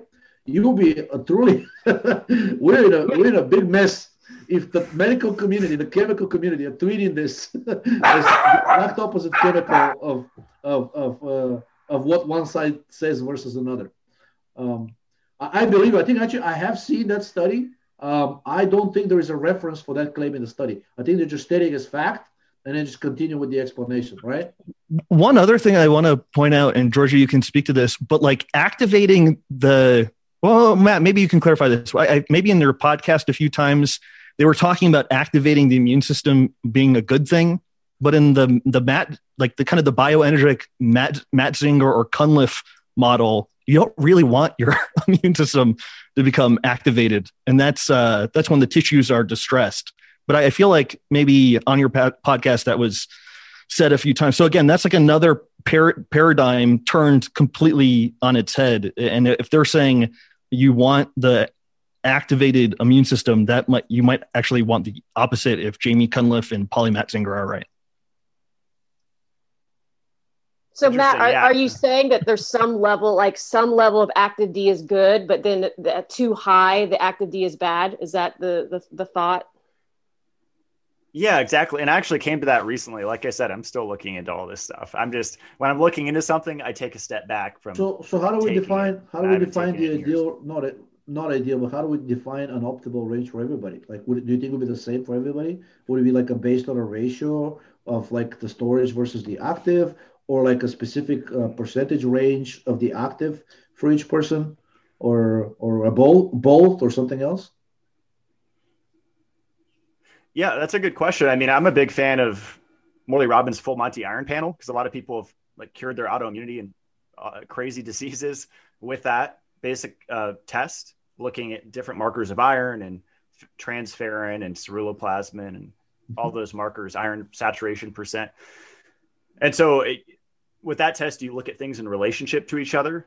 So I think the vitamin D should be the same, where it should be that ratio of calcitriol to storage D, and you should try to get under 2. It would just make sense to look more at like a ratio relationship thing instead of just one marker. I think you guys would agree. One other thing I did want to comment on, what's the use of calling it hormone D? Isn't that a clear attempt to kind of frighten people? Like, because it's kind of saying hormones inherently are harmful to take. And so, I mean, what is the purpose of continuously calling it hormone D? Good question. That's great. Well, well, it used to be called a hormone. So it is, and it doesn't. I don't think it's a scare tactic. At least when I say it. I mean, Georgi sold me on pregnenolone and progesterone not decreasing your own production. And recently, I've seen like Doris Lowe talk about melatonin in the same way. Like taking exogenous actually increases your endogenous. So my intention is definitely not to scare people away. I think it's just to emphasize that our cells make it. And I'm sure a lot of you have looked into Fritz Albert Popp, the biophysicist that was studying like light that our cells emit, like extreme low frequency ultraviolet light. Yeah. So obviously we create a magnetic field, we create a light, we emit photons. And so in the context of this discussion and lipofuscin, I've really been meditating on that idea with us actually creating UV light from within. I don't know. I guess I haven't looked into the exact wavelengths, UVA, UVB, if it's a mix. But it's interesting to consider. I'm not saying we don't need light or we don't need the sun, but I mean, if we're making it, something to think about. So you're saying we can produce vitamin D endogenously through like inner irradiation, like within ourselves? They'll be fascinating if it happens. Yeah. I think that is a theory, because I think if you actually read on Trevor Marshall's work, I mean, he tells his patients to actually avoid the sun, to not eat any vitamin D or any contact with D. And his basic premise is that your cells are producing their own D, as to why it's a hormone. And I question, it's like, is that just because the body is under stress and now it's producing the 125D? But I mean, he claims to, again, on a case study basis, isn't a random controlled trial or anything, but he claims to, yes, help people with all sorts of autoimmune issues by dropping their D levels to 12 or less. You know what also helps all sorts of autoimmune problems? Carnivore diet. So again, it's like the some of the things, so just stopping a lot of the toxic things of the food culture will mitigate lots of problems, but I don't think that reveals some truth about vitamin D, but I could be wrong. But Matt, to you or to the Morley et al., there's no level of the 25D that can get too low and result in a deficiency state? I think below 12 would be considered, low, but I think it's always in context of that ratio with the active calcitriol. So it depends if that's, low as well. And I think the discussion should be, we have to agree on what's low, and usually we don't. And especially when I'm talking to people in the public, it's just, we have a completely different perception of what high and low are of not only D3, but 25D and 125, all the different ones, different ideas of high and low. So I would go back to that. I would go back to that original paper I quoted. It said optimal vitamin D status defined by estimated maximum PTH suppression does not occur until 25D levels are greater than 40 nanograms per milliliter. And so again, I could be wrong, but like the parathyroid hormone and prolactin weren't continuously brought up. And again, we should probably always be referencing parathyroid hormone and prolactin in these conversations. So trying to establish a level without those things seems kind of doesn't seem like it's going to result in anything meaningful. But I know you're saying that it increases, but I'd love to see something about that, because that is the opposite of everything I've ever seen. Do you guys know who? If the ratios are important, are you saying that there could be a situation where high calcitriol but low levels of 25 hydroxy would be okay? Because you have enough of or too much of the active, and consequently the precursor gets depleted, right? Would that be considered okay? It's my understanding that it won't necessarily deplete the precursor. That's a good question. But I think if the ratio is under 2, a lot of people with, say, Lyme disease will have high 125 and low 25. And I think where we get into the weeds and disagree is even healthy people, relatively healthy people, have low 125 and low 25D. But that ratio is less than the sick person with a hold on. A healthy person, when you say low, you mean below the bottom end of the normal range, or low meaning like we within say the like normal range, but yeah, well, Mohammed Amer, Johns Hopkins, 2012, he said there's no clinical benefit of having a 25D over 21 nanograms per milliliter. So we can just use that as an arbitrary number. So below 21, I guess. Okay. So today that is actually a state of deficiency according to the labs, right? Because I think 30 is the minimum, like they don't want you to have. Okay. So 25 should be below 30 is what he's saying, or below 20, right? And then what about calcitriol? He's saying that should also ideally be low. Right. Yeah, because if it's high, it's my understanding that if calcitriol or active D 125 is high, that means that the body is pumping out warriors because it's dealing with an attack. Viral, and that part, let's say I agree with it, but like if both the active one and the storage levels are low, which is what he's saying is good, how are you going to absorb calcium, number one?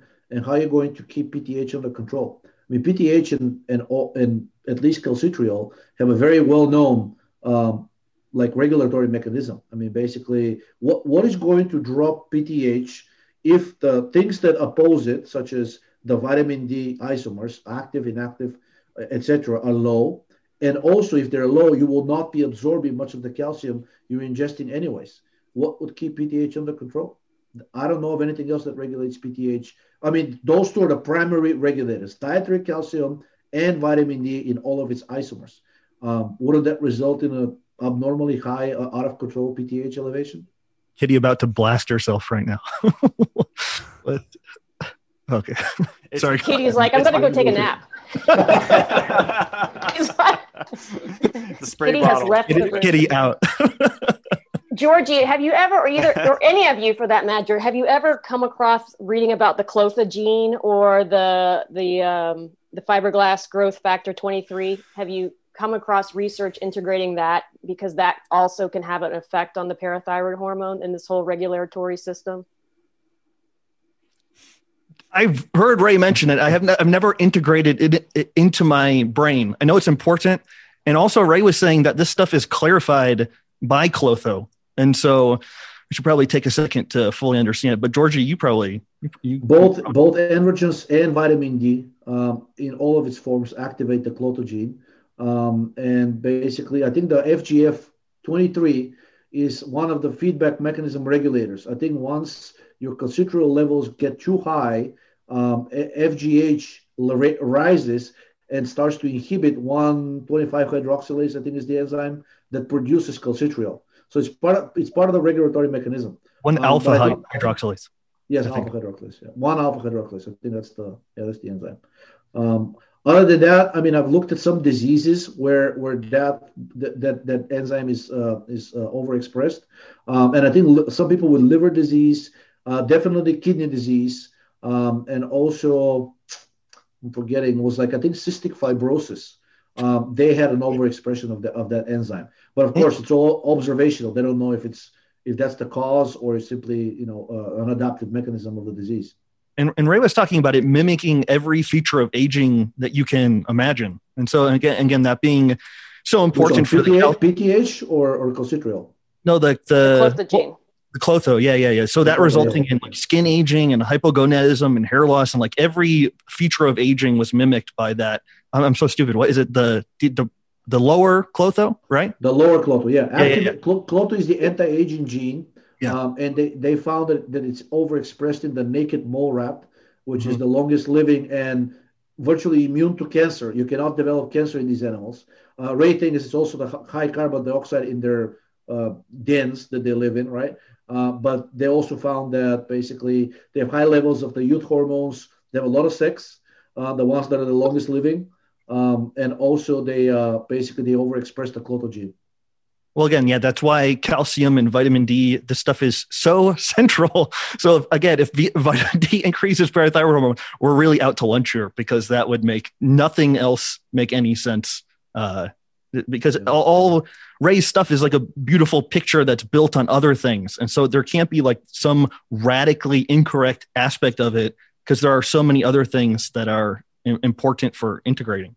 So I have a question for you guys. So I'm not a big ancestral guy. I think human history is not what they said. And we're not like paleo, it comes from that. But still, with that. Georgi is an ancient aliens guy. That's right. David Wilcox. Hybrids. And what's his name? Chulos, whatever. This guy with the wacky hair. Yeah. History Channel. So my question is this, and this made my wheels turn with the whole supplementing vitamin D and why I don't is in winter. I think you guys would agree, or maybe not, that 25D drops. That 25D is a seasonal variation molecule that is designed. Like here up in North Idaho, I have the D-Minder app where I could see the UV emission from the sun, and it said, at the start of the winter, it's like your next, next time you're going to see UV, Matt, is like 5 months. I was like, okay, cool. Thank God for my tanning light that I have here. But if I didn't have that, which I probably wouldn't have had like 500 years ago, what would 500 years ago Matt do for his PTH if PTH is so important? You know what I'm saying? Like, how did we regulate PTH before vitamin D lamps in North Idaho? Dietary calcium, above all, I would say, and other minerals as well. They can fill in. I think there are several studies showing that a very high calcium, sodium diet can actually lower PTH as well, which kind of makes sense with Ray's recommendations as well. And I don't know if you noticed, but there's used to be this webpage where a guy was tracking. He was fascinated by the fact that almost every large culture, like a large empire, valued salt more than gold, right? They would pay each other in salt. They would wage wars over salt, et cetera, et cetera. And he checked all the major civilizations that have been documented so far. And in every single one of them, salt was almost worship. So it must have had, and we know that salt stimulates the immune system. So it could be, aside from its metabolism boosting effects, it could very well be that salt lowers parathyroid hormone and potentially increases the synthesis of the storage form 25-hydroxy from cholesterol. That is just a conjecture. There is some evidence, it's not entirely a hypothesis, that salt increases the conversion of cholesterol into downstream hormones. Whether that also covers vitamin D, I have to check. But also that's an interesting point. But it doesn't mean we can't transcend and be more resistant to stress all year around by mimicking summertime, And so again, that's my main beef with the paleo people is they're saying, hey, they're kind of creating these scenarios and saying then we have to live like those scenarios. But again, if you think that the adolescent is healthy, why don't we try to be like the adolescent 24/7? And maybe part of that is keeping a high vitamin D level, keeping parathyroid hormone low, keeping prolactin low. And we can transcend the paleo model of drudgery and hardship unnecessarily through the wintertime, avoid winter sickness altogether and just have a so-called summer metabolism year round rather than going through X amount of months of pain. Well, speaking of mimicking of the paleo, not mimicking, but transcending it, I noticed one of the criticism points in the list was most of the evidence in favor of vitamin D comes from epidemiological studies, but not from intervention ones. I don't think that's true. I mean, over the last year, now they're talking about potentially recommending vitamin D for COVID because several trials with humans, intervention ones, already found benefit and found the strongest benefit in people with the lowest level of vitamin D when they started supplementing. So wouldn't that automatically at least rule out the claim that you want your storage forms as low as possible? I mean, the studies were very clear that the lower your storage level, the lower your levels of the storage form are, you have a 2-point percentage increase for every drop of storage form. You had a 2-point percentage increase of dying from COVID-19. And when they supplemented these people, the more deficient you were, the more you benefited. In other words, the more drastically was lowered your risk for both hospitalization, getting put on a ventilator, and ultimately dying. There are several intervention trials already. They're pretty large. I think the one in Italy is the biggest. And Italy is actually a Mediterranean country. They should be having all the vitamin D they need, right? They're like, it's a great weather all around. Maybe not lately, but it's a Mediterranean country. They should not have an issue with vitamin D deficiency. Yet apparently they do. And when you supplement it, even in those people, seems to be rather beneficial. I think it's all the office workers' indoor existence. I mean, I'm guilty of it, being indoors. Possible. I got to say, anecdotal. It's interesting though. Anecdotally, I mean, I'm almost through the winter here, and I haven't taken D3 once. I don't know, probably in like 4 years, and I haven't experienced depression or anxiety or any negative effect.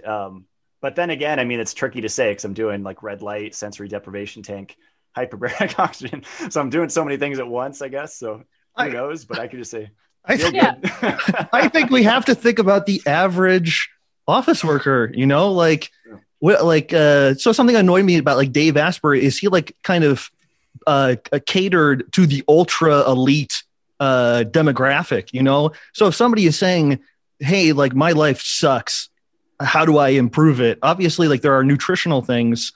And then again, like it would be vitamin D would be something so basic and simple next to the carrot salad or something that could improve their life without buying a $450 Spurdy lamp. You know what I mean?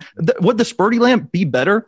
Probably, like it probably would be superior, but it's again, working with the lower socioeconomic person that can't again, buy the $500 Spurdy lamp.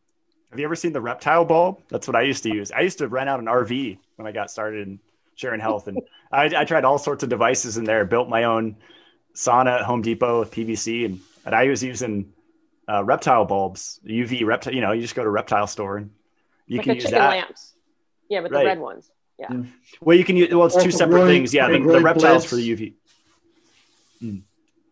Like if you go on Amazon and type like a hemp growing lamp, you can get like an entire section. They have a special section at Amazon specifically for CBD and hemp and plant growing lamps, and they have like all different colors. They have one that mixes red and UV in these tiny little diodes. That was the most expensive, but it seems to be also the most popular because apparently it lasts forever, right? And it just doesn't burn out. So anyways, I mean, there are plenty of options for irradiating for lamps for raising the vitamin D levels.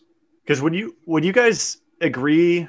And I didn't ask this before, that light is a superior source because it's 7-dehydrocholesterol that contributes like 28% becomes lumisterol, that precursor, and then 32% becomes D3, and then 40% is other stuff.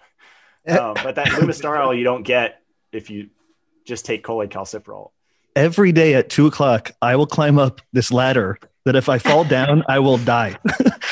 So yeah, it's important to me, but also I know how luxurious it is to not have anything to do at 2:00 and to be able to do that, but yeah, this ladder is 3 stories up and I will kill myself if I fall. So, but that's how much it means to me. It's important to me, obviously, but even if I'm laying out, I will still notice benefits from taking vitamin D topically. And so again, just an anecdote, but the number of people with low levels of vitamin D, high levels of parathyroid hormone, high levels of prolactin, and those seem to have some relationship with hair in general. So that's probably why I'm seeing so many of those. But it seems, again, just like a basic anti-inflammatory therapy. And again, a $15 bottle of Carlson vitamin D versus a $500 Spurdy lamp. Is there research Matt, have you tried like naval application or topical in general? Of D3? Yeah. No, I haven't. You're psychic because I was going to ask, is there any data or studies on topical D3 raising your levels? Because I know topical D3 doesn't raise your 125 levels from what I've seen, right, unlike oral. I'm positive I have a few papers about it. Yeah. Well, they also have like, I think in the UK now they have like a spray, which is literally just a mixture of alcohol, water, and like, of course, they threw in one of the gums or like sorbitol or some other crap, which you just spray in your mouth. And it basically, they found it more effective for the same effect in terms of raising the levels. For some reason, it was better for the mental well-being of the people who did it compared to oral. So maybe that's what it comes down to. Like oral, if you take it orally, it goes through the liver, which is the first step of the conversion into calcitriol. So maybe it does have a tendency to build up more into move towards the calcitriol pathway. While if you're doing it through the skin, then it maybe absorbs more as directly as D3 as cholecalciferol. It stays like that. It's stored like that, so it doesn't contribute that much to raising of the calcitriol. Maybe the route matters. I would try it. To me, actually, same as Danny. No matter what brand I tried, when I tried the oral one, it either did nothing or irritated my GI tract. When I did topically, and I used to rub like on the forearms and neck, and sometimes on the temples. There's some studies showing that it absorbs pretty well there too. And now I found that study about the naval absorption, and because that study actually used microgram amounts of testosterone, 200 micrograms in terms of vitamin D, that would be basically, that would be 8,000 units. That's a lot, right? But that study found that it fully absorbed. So you can try just 1,000 or 2,000 units of vitamin D3 in your navel. You should fully absorb, and it may have a different effect. Like, Kitty, feel free to shut this down whenever you want. Well, I think at this point, I just had to go and get some sugar because usually, like, my lunchtime is 12, and I was like, oh, I feel heaps better now. I had some marshmallows, so I'm good. The blood sugar was low. She's like, I gotta get some sun. I could see Kate was eating some gummies, or what have you been eating?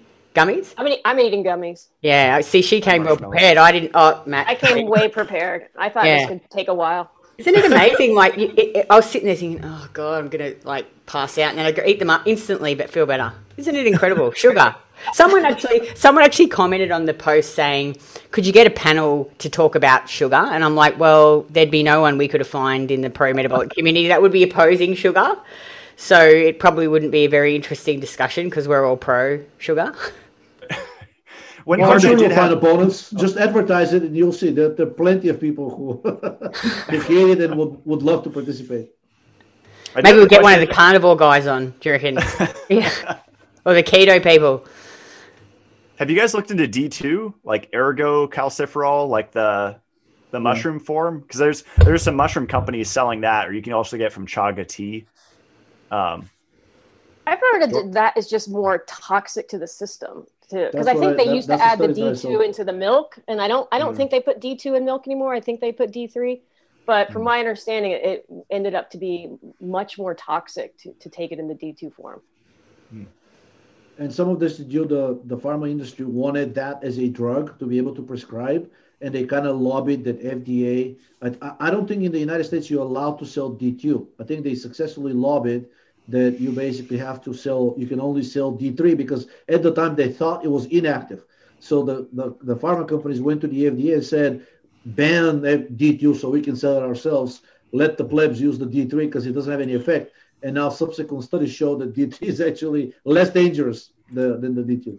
I think the main danger that I've seen with D2 is that it actually tends to cause hypercalcemia at about the same rate as calcitriol, unlike the D3, the cholecalciferol, which tends to be more benign. They got to really abuse it to cause the hypercalcemia. The D2, those 50,000 units that the doctor usually prescribes weekly, taken as one pill, is a very high incidence of hypercalcemia. Maybe I think it's like 10 or 12%, which is pretty high.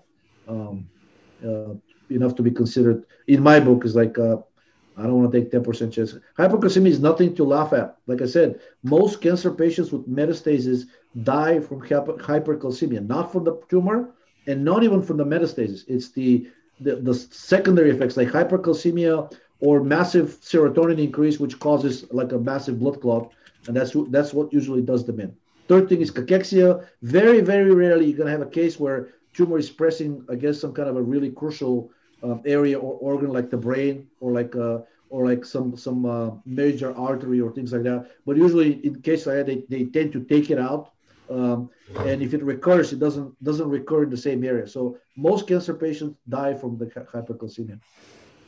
One more question too, it might be making me sound like a conspiracy theorist, but the fortification here, I know where I moved from, California, the Horizon milk was everywhere, that red Horizon milk.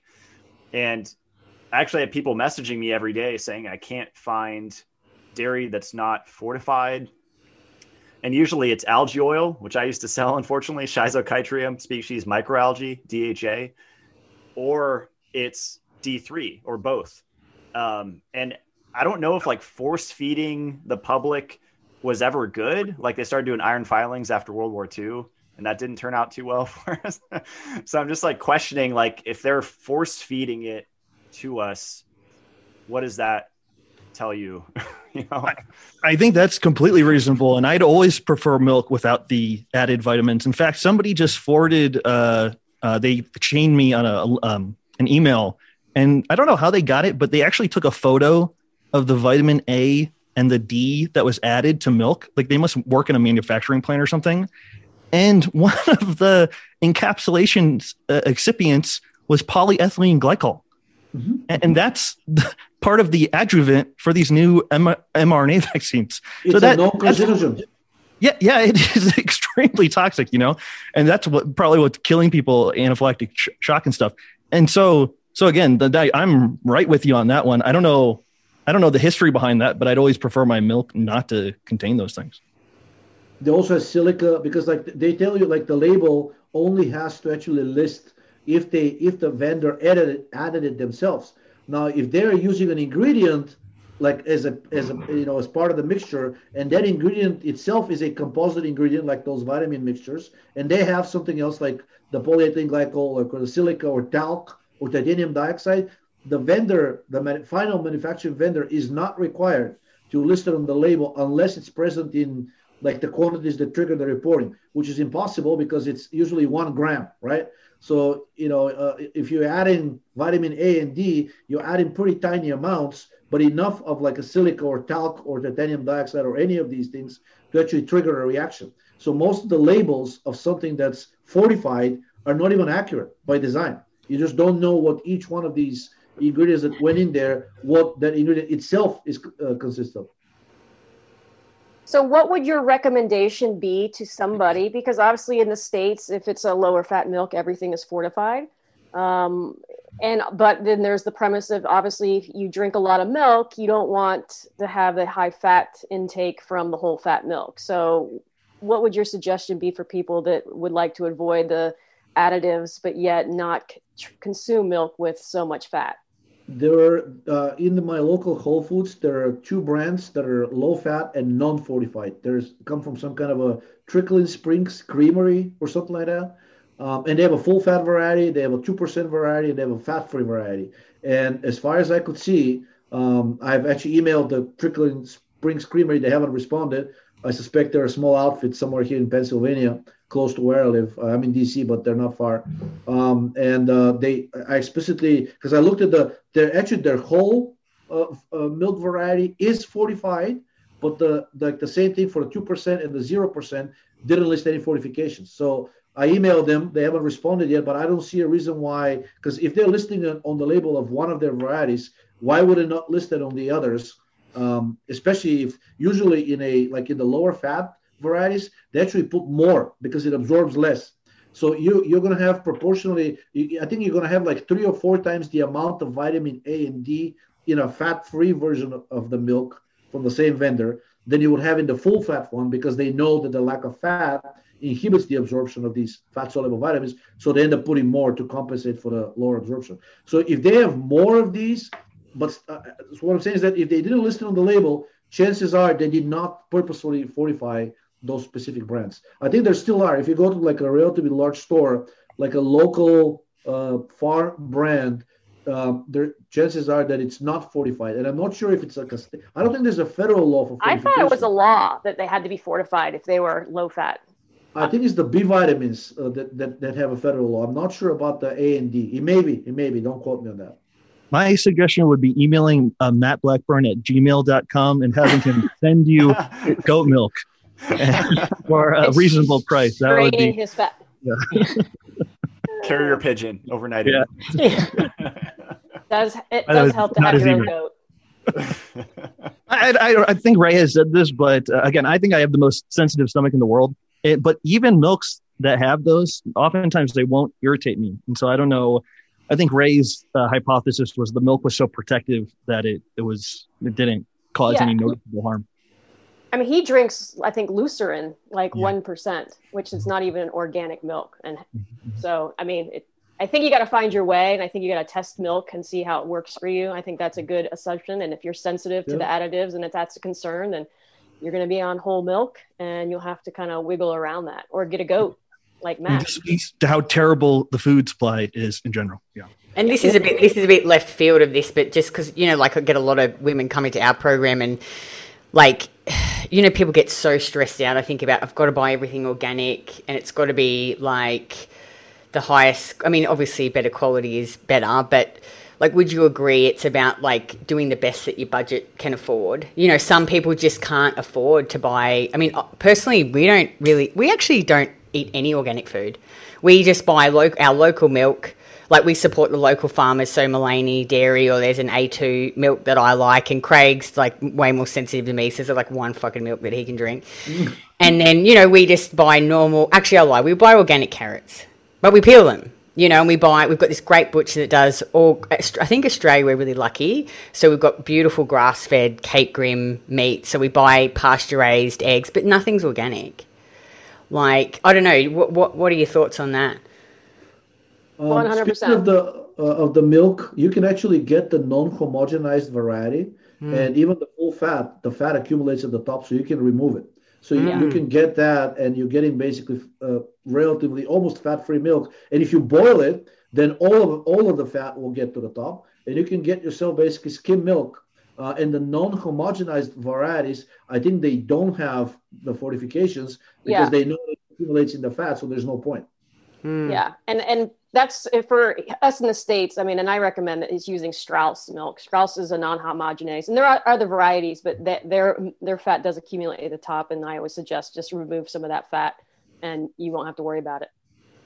So you think it's just do that? Because I remember actually when I worked with Dodie for like 12 months, and she would even recommend some people did well on like UHT milk. Like Ray would say to her, if they're really sensitive, get them to get the UHT, which is the super, like ultra pasteurized. Yeah.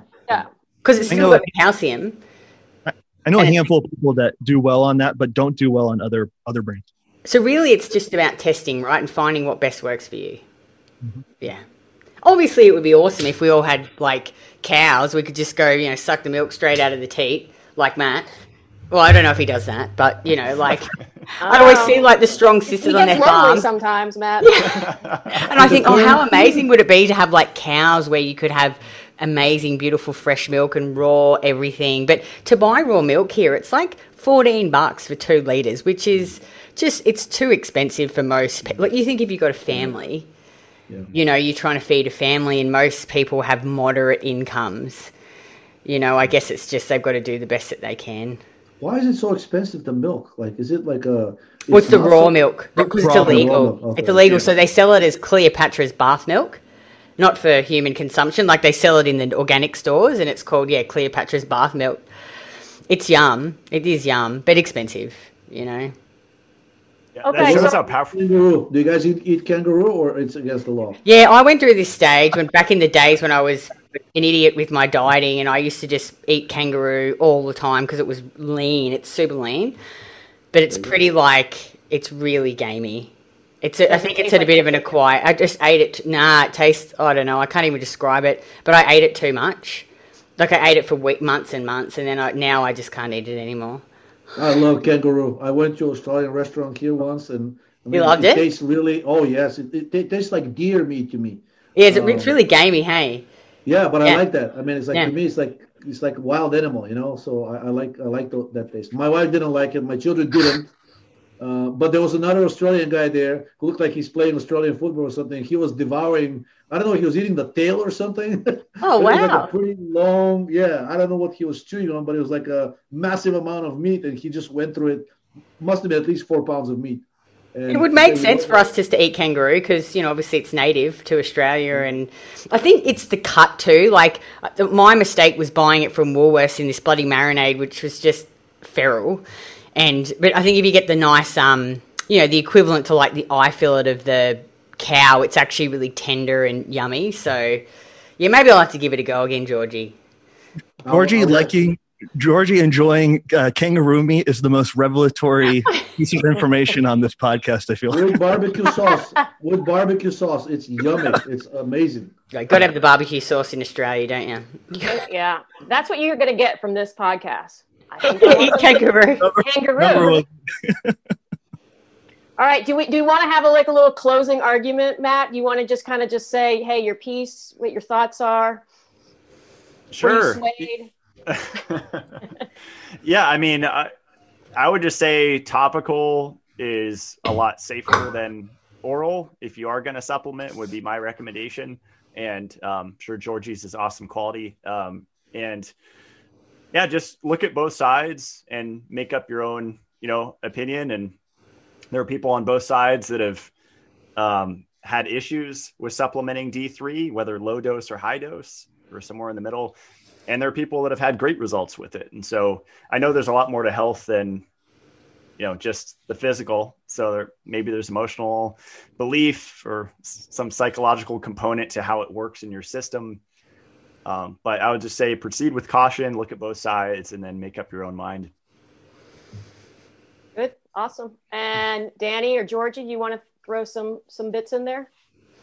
Go ahead, George. I think it's unfortunate that studies can't even agree on something as basic as whether supplementing the precursor would lower or increase PTH.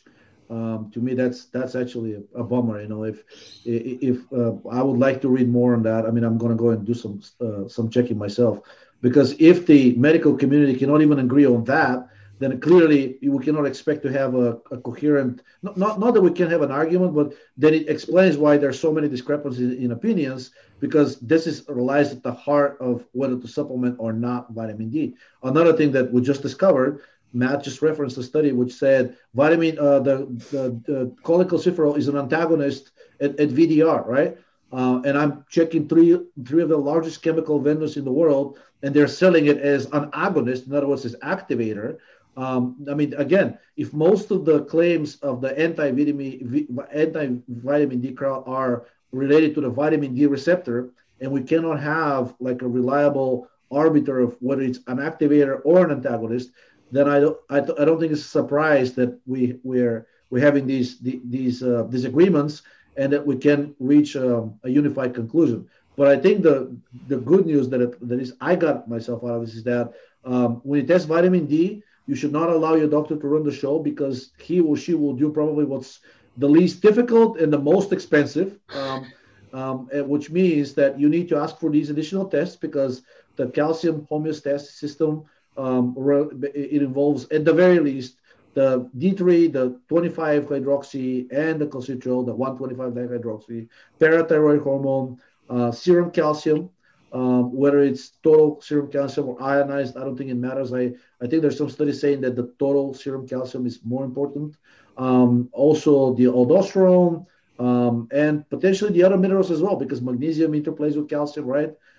Sodium as well. There's some studies on that. So basically, you should be getting the full metabolic panel if your doctor is pushing just to test for vitamin D. You should be asking for the additional vitamin D forms. You should be asking for the minerals and the full metabolic panel to get a clear picture, because clearly these things affect each other, right? And only by seeing as many pieces of the puzzle as possible, you can form an opinion whether you're into the category of, oops, I have too much vitamin D, right? Which will probably be a case if your calcitriol is high and your PTH is low, right? But you have to test all of these things in order to know where you stand, because just checking 25-hydroxy, which is the standard test, I don't think by itself it shows much. Oh, cholesterol there as well, because as a precursor, it's also important. And the cholesterol level cholesterol and vitamin and the 25-hydroxy will largely will be a good surrogate of what your overall metabolic rate is, which should tell you where your systemic health is as well. Yeah, my piece. Oh, I'm sorry, Dane. Real quick though, Georgie, just because so many people have issues with certain labs and getting them done, and they have to hammer their doctors and they can't get them, can you just give a recommendation on maybe like the minimal that you can get a basic understanding of what their vitamin D status is? Well, it varies the four things: serum calcium, PTH, calcitriol, which is the active one, and the storage form. At the very least, you got to get that because they all four of them affect each other, and without measuring all four of them, you don't get a complete picture because calcium affects both the levels of PTH and the synthesis across the different steps from precursor to the final vitamin D, right? Then the calcitriol, the active form, affects both the calcium levels and the PTH. And we have some evidence, which Danny and I think is sufficiently strong, that the precursors affect all of the other steps as well. So those four things. So to get a minimal idea of where you stand on vitamin D, you need to check the calcium, the parathyroid hormone, and as many different isomers of vitamin D as your doctor's office offers. Most certainly not only the storage form, because that's what they're going to go for. I think it's also the most expensive to test. At least my doctor, when I tested the calcitriol, or maybe my insurance covers them differently, but the calcitriol costed $40, but the 25-hydroxy was $90. And that may be a reason why the doctors go. Another reason why the doctors go for that. It's the most expensive and the most standard, so that's what they're going to go for. But yeah, and most doctors wouldn't fight you very hard for the calcitriol. They may not know about it, which to me is more concerning than fighting me about it. But if you say calcitriol, if the doctor gives you like a strange look, you say, "I want to know the levels of my active vitamin D as well." And then if they know what they're doing, they should know what you're talking about. Awesome. Okay, Danny. Yeah. So for number one, trust no one. Then I would say measure your vitamin D, measure your prolactin, measure your parathyroid hormone, measure your aldosterone. If your vitamin D level is under 40 nanograms per milliliter, I would say I would have a lot of confidence in supplementing vitamin D, improving the person's overall quality of life. For myself, I have a sensitive stomach. I put it on my skin. The only product I have tons of experience with and feel confident in is the Carlson vitamin D3 liquid. And that would be my piece on the subject. Yeah. Awesome. And I have no ties to that company, by the way. So, yeah. And I would just add that I think before anyone supplements anything, I think it's really good to like check your diet and check your stress, because those are all huge components in how your health is established. And so, if everything else is crap and you're just throwing a bunch of supplements at yourself, it's probably not the right way to go. So, check everything else first. And then at that point in time, you get some labs and then that looks like a good answer. Then I would say, hey, give it a go. Awesome. And finally, I just want to give everyone a plug and tell the people who are listening, where you can find these people and what they do and what they sell. So we'll start. I'm just going to go in order of the screen. Kate, the amazing Kate Deering, How to Heal Your Metabolism. If you haven't read the book, it's really awesome. And I think for the, mere mortals, it's just a bit easier to understand. And it's a really good summary. So we recommend everyone in our program reads it. We sell it. I'll actually put a discount code in the show notes. So you can either buy it from our website. You can also get it on Audible now, which is awesome. And I think she's bringing it out in French, aren't you, Kate? Yeah, the French is, we just finished it, and we just finished the translation. It's now going back to the editor publisher to get it formatted. So I'm hoping like a month or two should be out in French. Yay. And then next, Matt. So Matt has Mito Life amazing supplements. He's got, and I'll probably miss some, vitamin E, vitamin K, which we use, his NAD Power, the niacinamide, which is amazing. I've actually got some of his Dissolve It on the way, because I think anyone who follows me will know that I got the boobs taken out. So I'm going to take them and see how it goes in just reducing more of that scar tissue, which will be awesome. What else do you have, Matt? Shilajit. That's it. I've got that coming too. I'm trying that too. I've tried. I think they're the only two I haven't tried. Maybe. Yeah. That's a powerful one. Anti-lipofuscin supplement. Didn't you have that? Or? Oh yeah, the endotoxin one. What's that one? Well, the spore-based probiotic. That's just three strains, and that one, is situational. But I feel great on that, just to lower endotoxin. Some research on that. And I think that's all of it. I have a dairy absorb, which is a lactase enzyme, which is helpful for people that are reintroducing dairy into their diet to help digest that. Yeah, so Matt's got his awesome Mito Life, and if you use discount code KITTY15, you can get 15% off. Georgie has the most incredible range of supplements too. We won't go through all of them because, well, you could, Georgie, but it's like there's 2 websites now, isn't there? It's one website, but the credit card processing company has this stupid requirement, which is easily circumventable. Yeah. And I don't even know why they have it. They're saying like if the lab chemical should be sold on a separate page, could be the same website, but separate page from the non-lab chemical. I'm like, what's the point? They can add product from each page to the same shopping cart. And the credit card company is like, shh. Don't encourage it. I'm like, that's stupid. Of course, that's what they're gonna do. It's ridiculous. Craig and I've got heaps of Georgie supplements too, and one which I've actually which some women might like. This is because we were talking about Botox and how, like, obviously Kate and I did the pod. We've both done Botox, not anymore, all a la natural, but still, get the lines obviously because 40 and Kate's 40 older, yeah. And Georgie's like, get the Cortinon and the anyway. I've been getting the Cortinon, the Progest and the DHEA, and I wanted to update you. I thought I'll just do it now. Craig's been doing it too. So like 6 drops every night around my eyes and just where the lines are, and it's definitely improved them, Georgie. Like even Craig is like, I've got pretty good skin, but I really feel like it's even better now. So if anyone wants to try that, get Georgie's. It's Cortinon, it's the one in the coconut, it's in the oil. In the vitamin E with saturated fat. So that's it. This usage, I didn't initially intend it for such use, but there's this older study, I think it was done in the 50s at a retirement home in the States, and they basically got both men and women, and they tested the average age in that retirement home was like 72, and they tested different steroids, their effects on reversing the aging of the skin. So the most effective one was testosterone, both for men and women, but progesterone was a very close second, and pregnenolone was a very close third. Now, importantly, DHEA in women metabolizes mostly into testosterone. So the combination of progesterone plus the DHEA should mimic more or less the testosterone and progesterone effects of what that study saw. And they were remarkable. They have some pictures in there where clearly a person at the age of 72, it's not going to be, perfectly shiny, non-wrinkly skin.